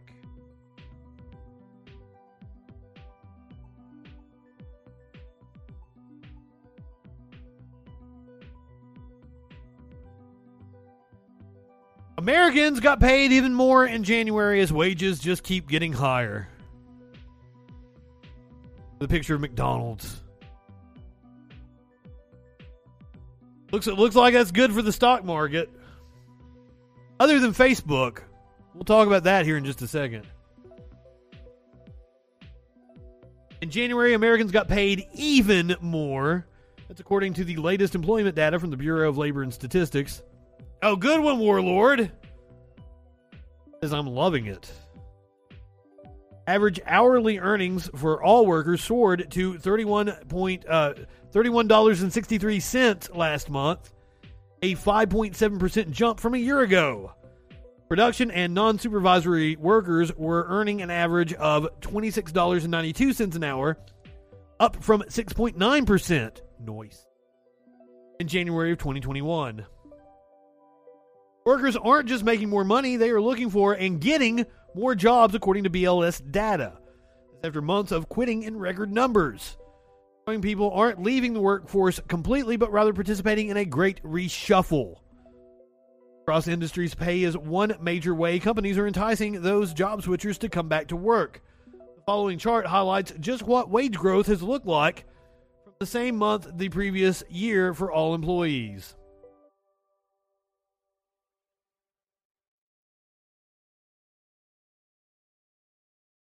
BLS data also shows a surprisingly large number of jobs were added in January. I was watching a speech by Richard Wolff from like fucking 10 years ago. Maybe longer. It's like 12 years ago. It was right in the height of the financial crash. Fortunately, he contended that you usually see the economy overheat before you see a gigantic bubble. See a lot of hiring before there's a lot of firing. U.S. added 467,000 non-farm payrolls in January. Revision to prior month's data shows that there were 709,000 more jobs added in November and December than originally reported. The unemployment rate ticked up to 4%, which is actually good news. It means more people are stepping in from the sidelines to look for a job. Now, I would also contend that one of the reasons why wages are going up is because of a hard push for more unions. You're seeing pushback against that unionization effort, such as here in Memphis, Tennessee, where several workers at a Memphis Starbucks store were fired on Tuesday over what the company says were significant violations of policy. Workers from the Poplar Plaza location, however, say the company is retaliating against employees after they talked to the media about their attempt to unionize. The group, Starbucks Workers United, posted on a GoFundMe page raising money for the group. Their most blatant act of union busting yet. Starbucks is retaliating against us on the union organizing committee at the Poplar and Highland store after we spoke to the media about our campaign. A statement, the Seattle-based corporation denied that, said it opened an investigation into the Memphis store after it was made aware of recent safety and security policy violations. Oh, I'm sure they did not mention the revised job report on Fox and Friends. I mean, they're just gonna keep going, the borders are wide open. The Biden economy. CRT is rotting your kids' brain. Like, it's just the same nonsense. From the people that say they don't live in fear. You won't wear a mask to prevent the spread of a deadly pathogen, but you live in fear of every fucking thing else.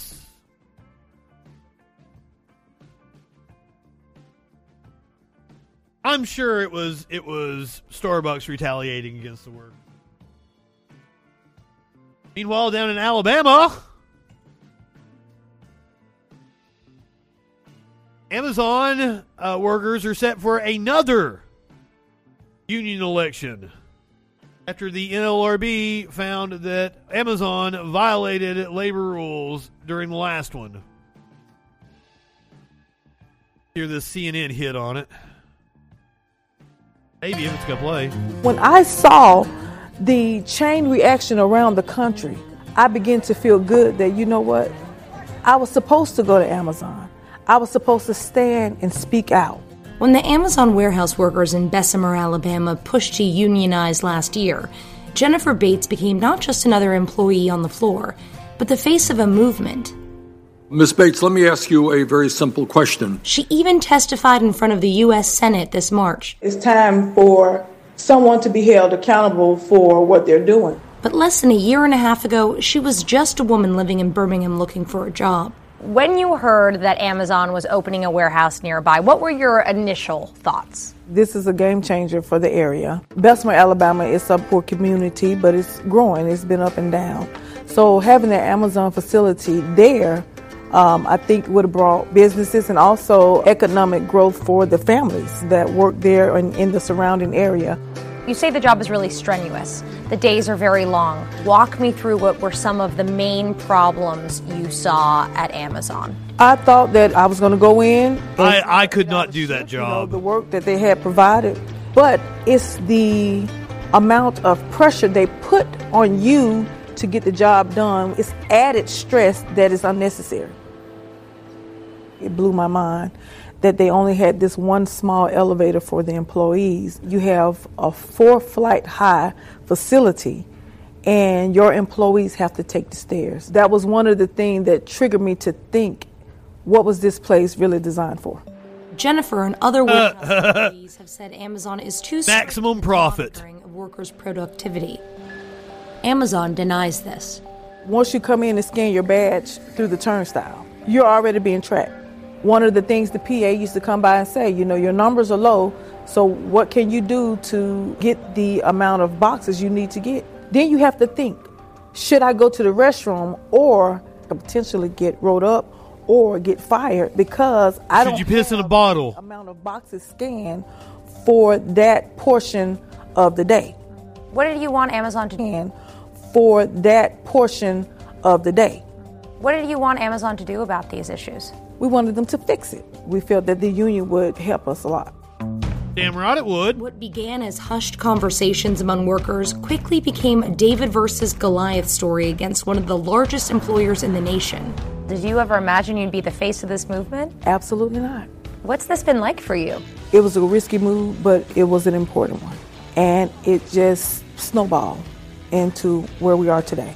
People all over the country had begun to stand up. Power!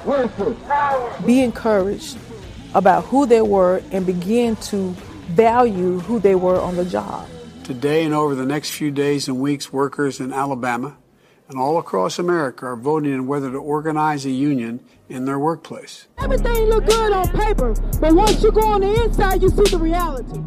Despite attention from prominent politicians and even President Biden, the vote ultimately came up short, with 738 who voted for unionization and 1,798 voting against it.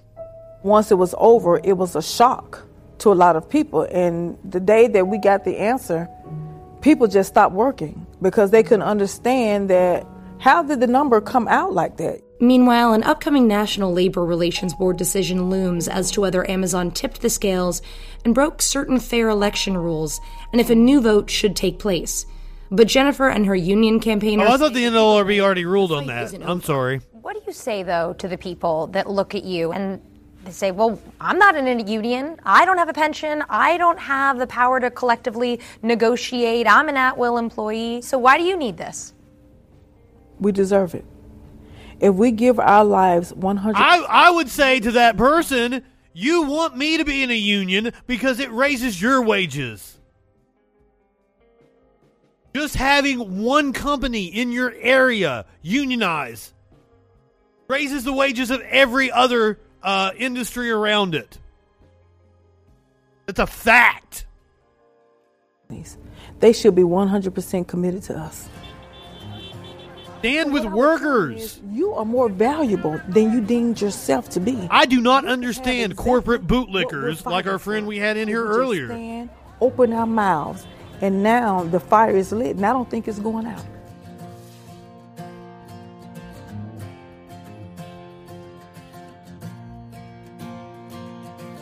Of course, Amazon says we don't think unions are the best answer. The benefits of the direct relationship between management and the workers can't be overstated. Fuck off.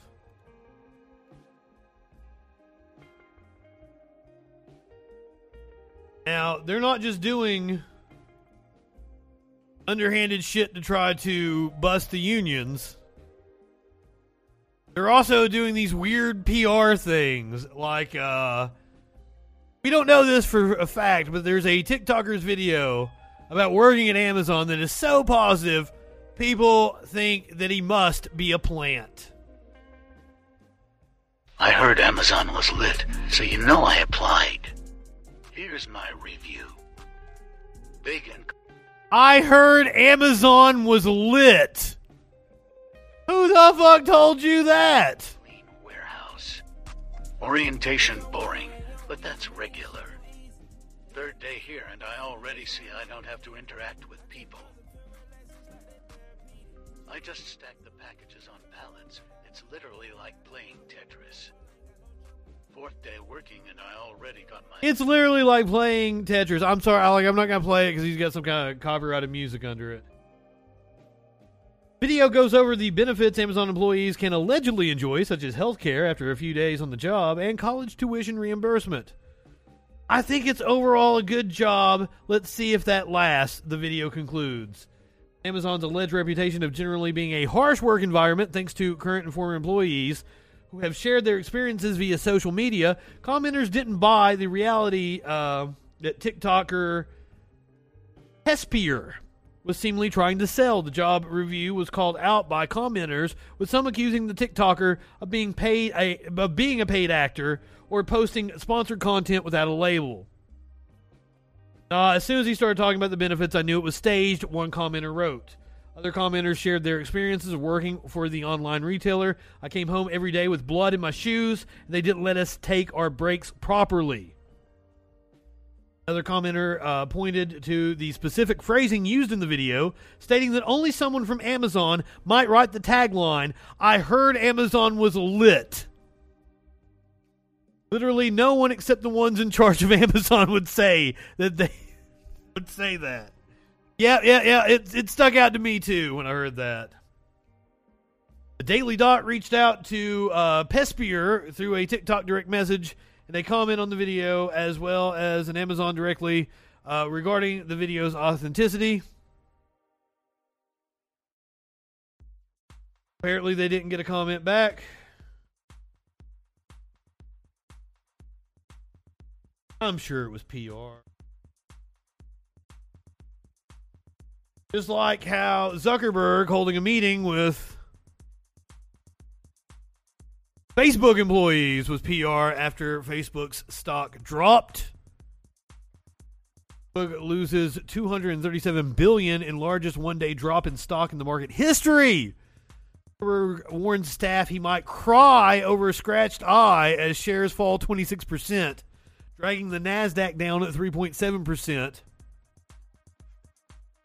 And he drops out of the Forbes 10 richest after users decline. Whoa! I didn't know he dropped out of the Forbes 10 richest. Boo-hoo, Zuck!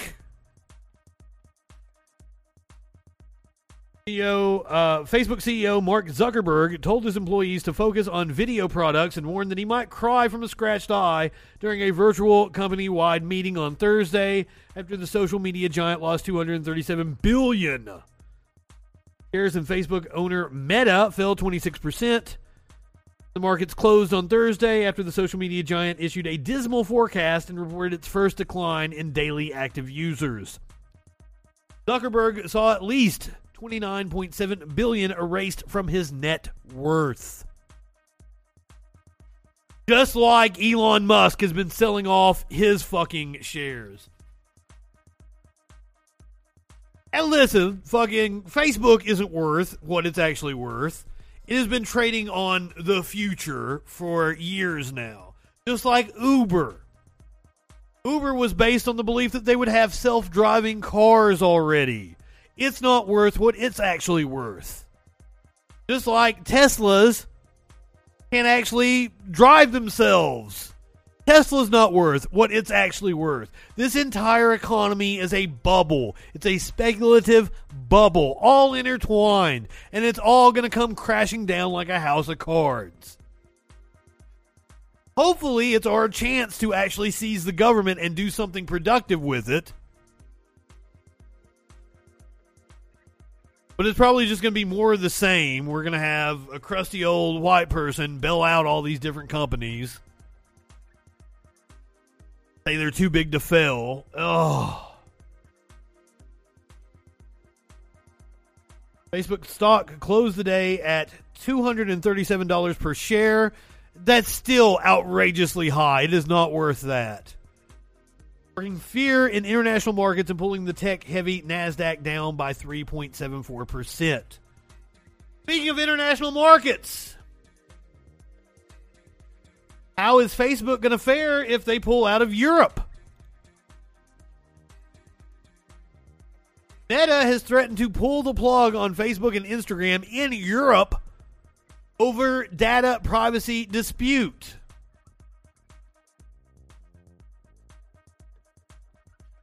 Europeans who love posting to Facebook and Instagram could soon be left out in the cold. Mark Zuckerberg's Meta warned it may have to pull the plug on its popular social media programs no matter the cost.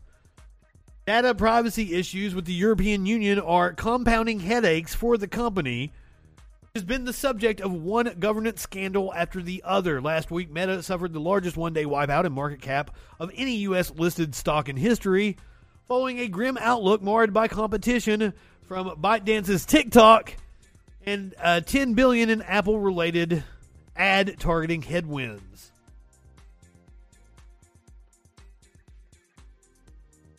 In a 10-K annual filing with the U.S. Securities and Exchange Commission, the company warned investors that failure of the U.S. and EU to reach a new agreement on data transfers could result in Meta deciding to shut down its core operations in the region that would materially and adversely affect its financial performance. Fucking do it, Zuck! July of 2020, the EU's top court struck down the existing data transfer agreement or arrangement between the U.S. and the EU, known as the Privacy Shield, on the grounds that the EU could not be certain its data would be safe from U.S. government surveillance once housed in data centers on American soil. Then, Meta and other large U.S. technology companies have tended to rely on a different legal mechanism called standard contractual clauses to move EU user data to the U.S. A new transatlantic data transfer framework is not adopted, and we are unable to continue to rely on SCCs or rely upon other alternative means of data transfer from Europe to the United States. We will likely be unable to offer a number of our most significant products and services, according to Meta. Europe accounts for a relatively small base of Facebook's users, roughly 15% of its 2.91 billion monthly active users, yet its importance to Meta's income statement is disproportionately high, with roughly a quarter of the group's revenue stemming from the region in the 3 months through December. Bulk of the problems relate to data privacy activist Max Schrems' second successful landmark data privacy lawsuit. The Austrian brought a successful 2020 challenge to the Privacy Shield. Was that supposed to be Shield? Did they leave off a D there? I think it said Shield earlier in the...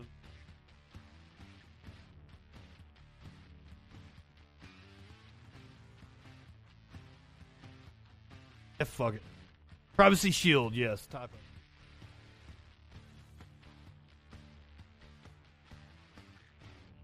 And this is a previous suit from 2015 that led to an earlier legal framework for data transfers between the EU and the US, known as Safe Harbor, being struck down.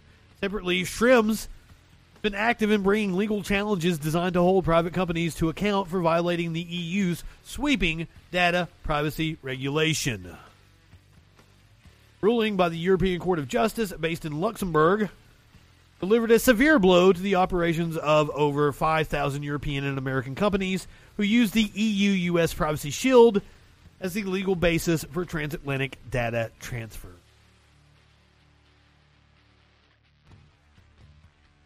Fuck you, Facebook, I say while broadcasting to Facebook. I think I'm broadcasting to Facebook. Who knows, after our earlier issue. Oh, there's Zippy from last night. Are we still live? Are we on the Facebook?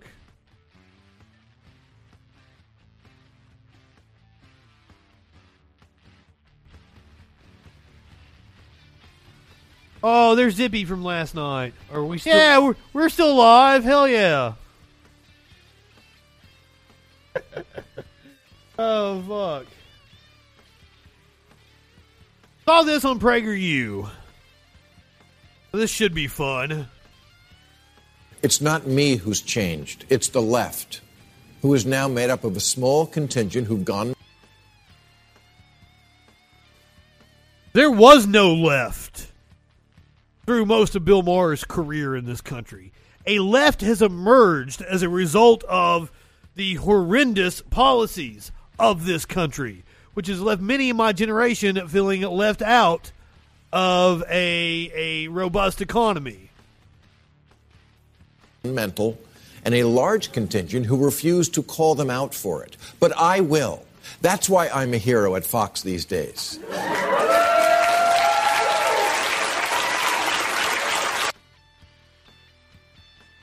That's why I'm a hero at Fox these days.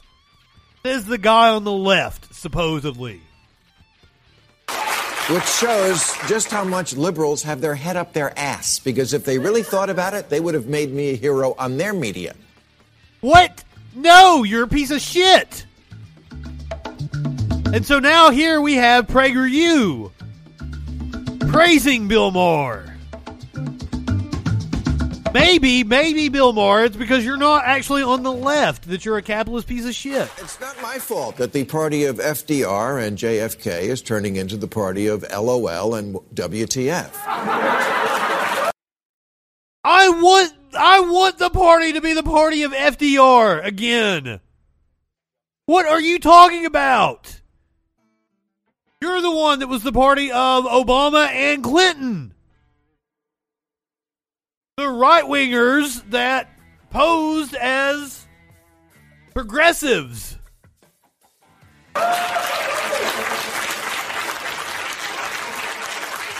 Members of Congress tweeting things like cancel rent, cancel mortgage, and yes! No more policing or incarceration. Yes! Declaring that capitalism is slavery. Canceling Lincoln and Dr. Seuss, teaching children they're oppressors and math is racist. He's even employing right-wing fucking talking points that aren't true. The statue of Lincoln that they want taken down is like a white savior statue, where Lincoln has slaves that he freed around him. The Dr. Seuss thing was the Seuss estate deciding not to publish books.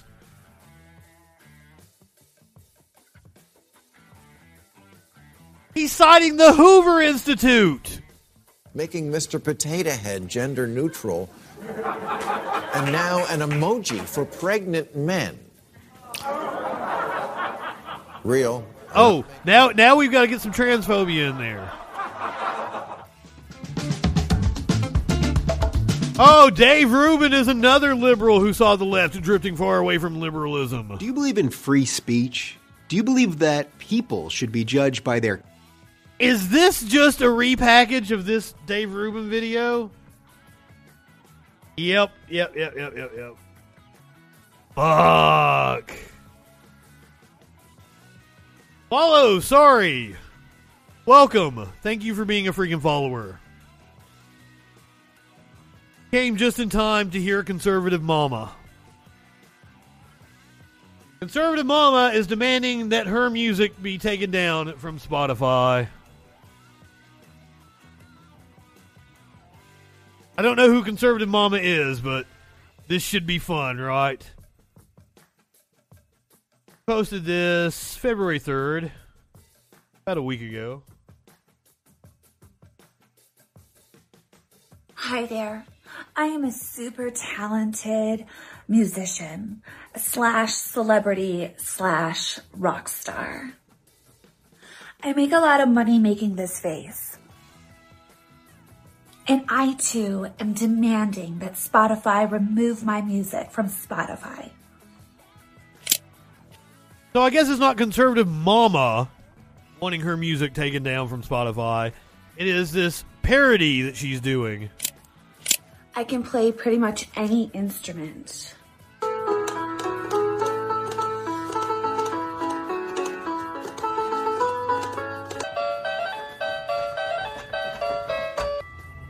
Did you hear that? It's really good. I'm really good. A lot of people want to be me, but they can't. I mean, Neil Young is actually a really good musician. Joni Mitchell, excellent musician. See, I'm super talented. A lot of my album covers just have me like looking into the distance, like I'm looking at something like this.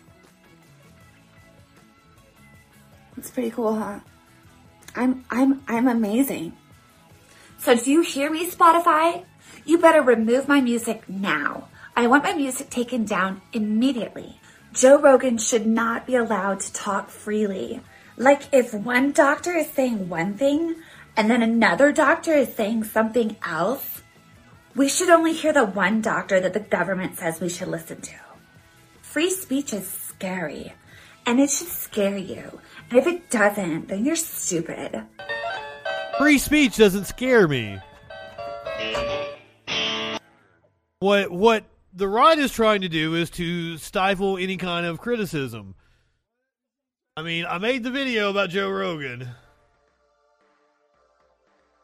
If you're like 21 years old and you say to me, should I get vaccinated? I go, no. Are you healthy? Are you a healthy person? Like, look, don't do anything stupid, but you should take care of yourself. You should, if you're a healthy person and you're exercising all the time and you're young and you're eating. Joe Rogan in April of 2021. I don't think you need to worry about this. Yeah, I tend to agree with you. But there's a lot of jobs that will tell you need to have this. Well, that's what's starting to happen now. People are worried about them doing it for their children. And we talked about this earlier. Yeah. There's that you might have to have your children vaccinated. And you know, as well you should. Both my children got the virus. It was nothing. I mean, I hate to say that if someone's children died from Joe this. Rogan trained, but he wasn't ever like a professional fighter. He's a comedian. Not in any way diminishing that. But I'm saying the personal experience. Same difference, though, getting punched in the dome. You need to just have straight talk. Don't tell them it's low risk. That's like the hurricane, okay? You know, I would be really mad at you if I thought you were a hurricane forecaster and you knew this was coming, but you kept telling me, it's... This is Dr. Osterholm, like the leading epidemiologist in this country. He is trained with MMA fighters. That was never his career. Like that's just been a hobby of his. He is a comedian by trade, actor. This is Dr. Osterholm, one of the leading epidemiologists in the country. Joe Rogan knew what he was talking about when he had Dr. Osterholm on. Low risk, don't worry about it. Right. Yeah, once it hit. Yeah, so that's what we need to do today is just say this is going to be challenging. And we're going to get through it, though. We are going to get through it. I hope this wakes people up to the value of vaccines, too. There's so many wackos out there that think that vaccines are, a scam, or they're dangerous, or there's so many people out there that won't vaccinate their children. I know, and that's one of your best shows you ever did was Peter Hotez. Yeah, he's a dear friend of mine. guy. I do too. Dr. Hotep, also amazing. And he is one of the champions out there on this very issue. Yes. I couldn't agree with you more. I think that's really an important point, that we got to get this idea. These vaccines can be life-saving. If we had one right now, think how different this situation would be in we're in right now. Thank you for what you do say about vaccines, because people listen to you, and we need every positive voice, because we have so many crazy voices out there right now that are so paranoid and delusional, and they want it all to be a conspiracy. There's been an amazing medical innovation in human culture, and that's vaccines. All anybody is asking Joe Rogan to do is be intellectually honest. Everybody's trying to silence Joe Rogan.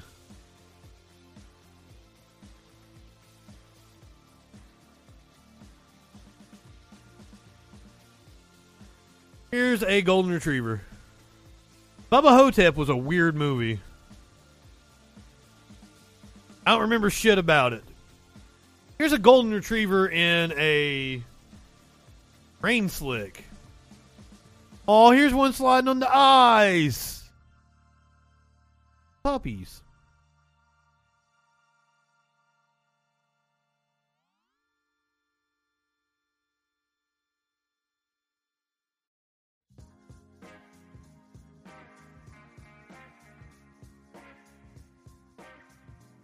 If you are watching on Twitch,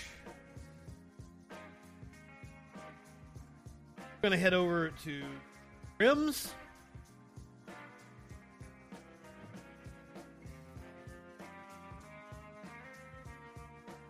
He's got a panel on tonight, and one of his panelists is one Miss Media Winch. Let's all go over and say hey to Media Winch. Yeah, Joe was the MMA commentator. But I mean, he has trained in MMA. Like, it's a hobby of his. Oh, look at that shit. That little cutie getting his belly rubbed.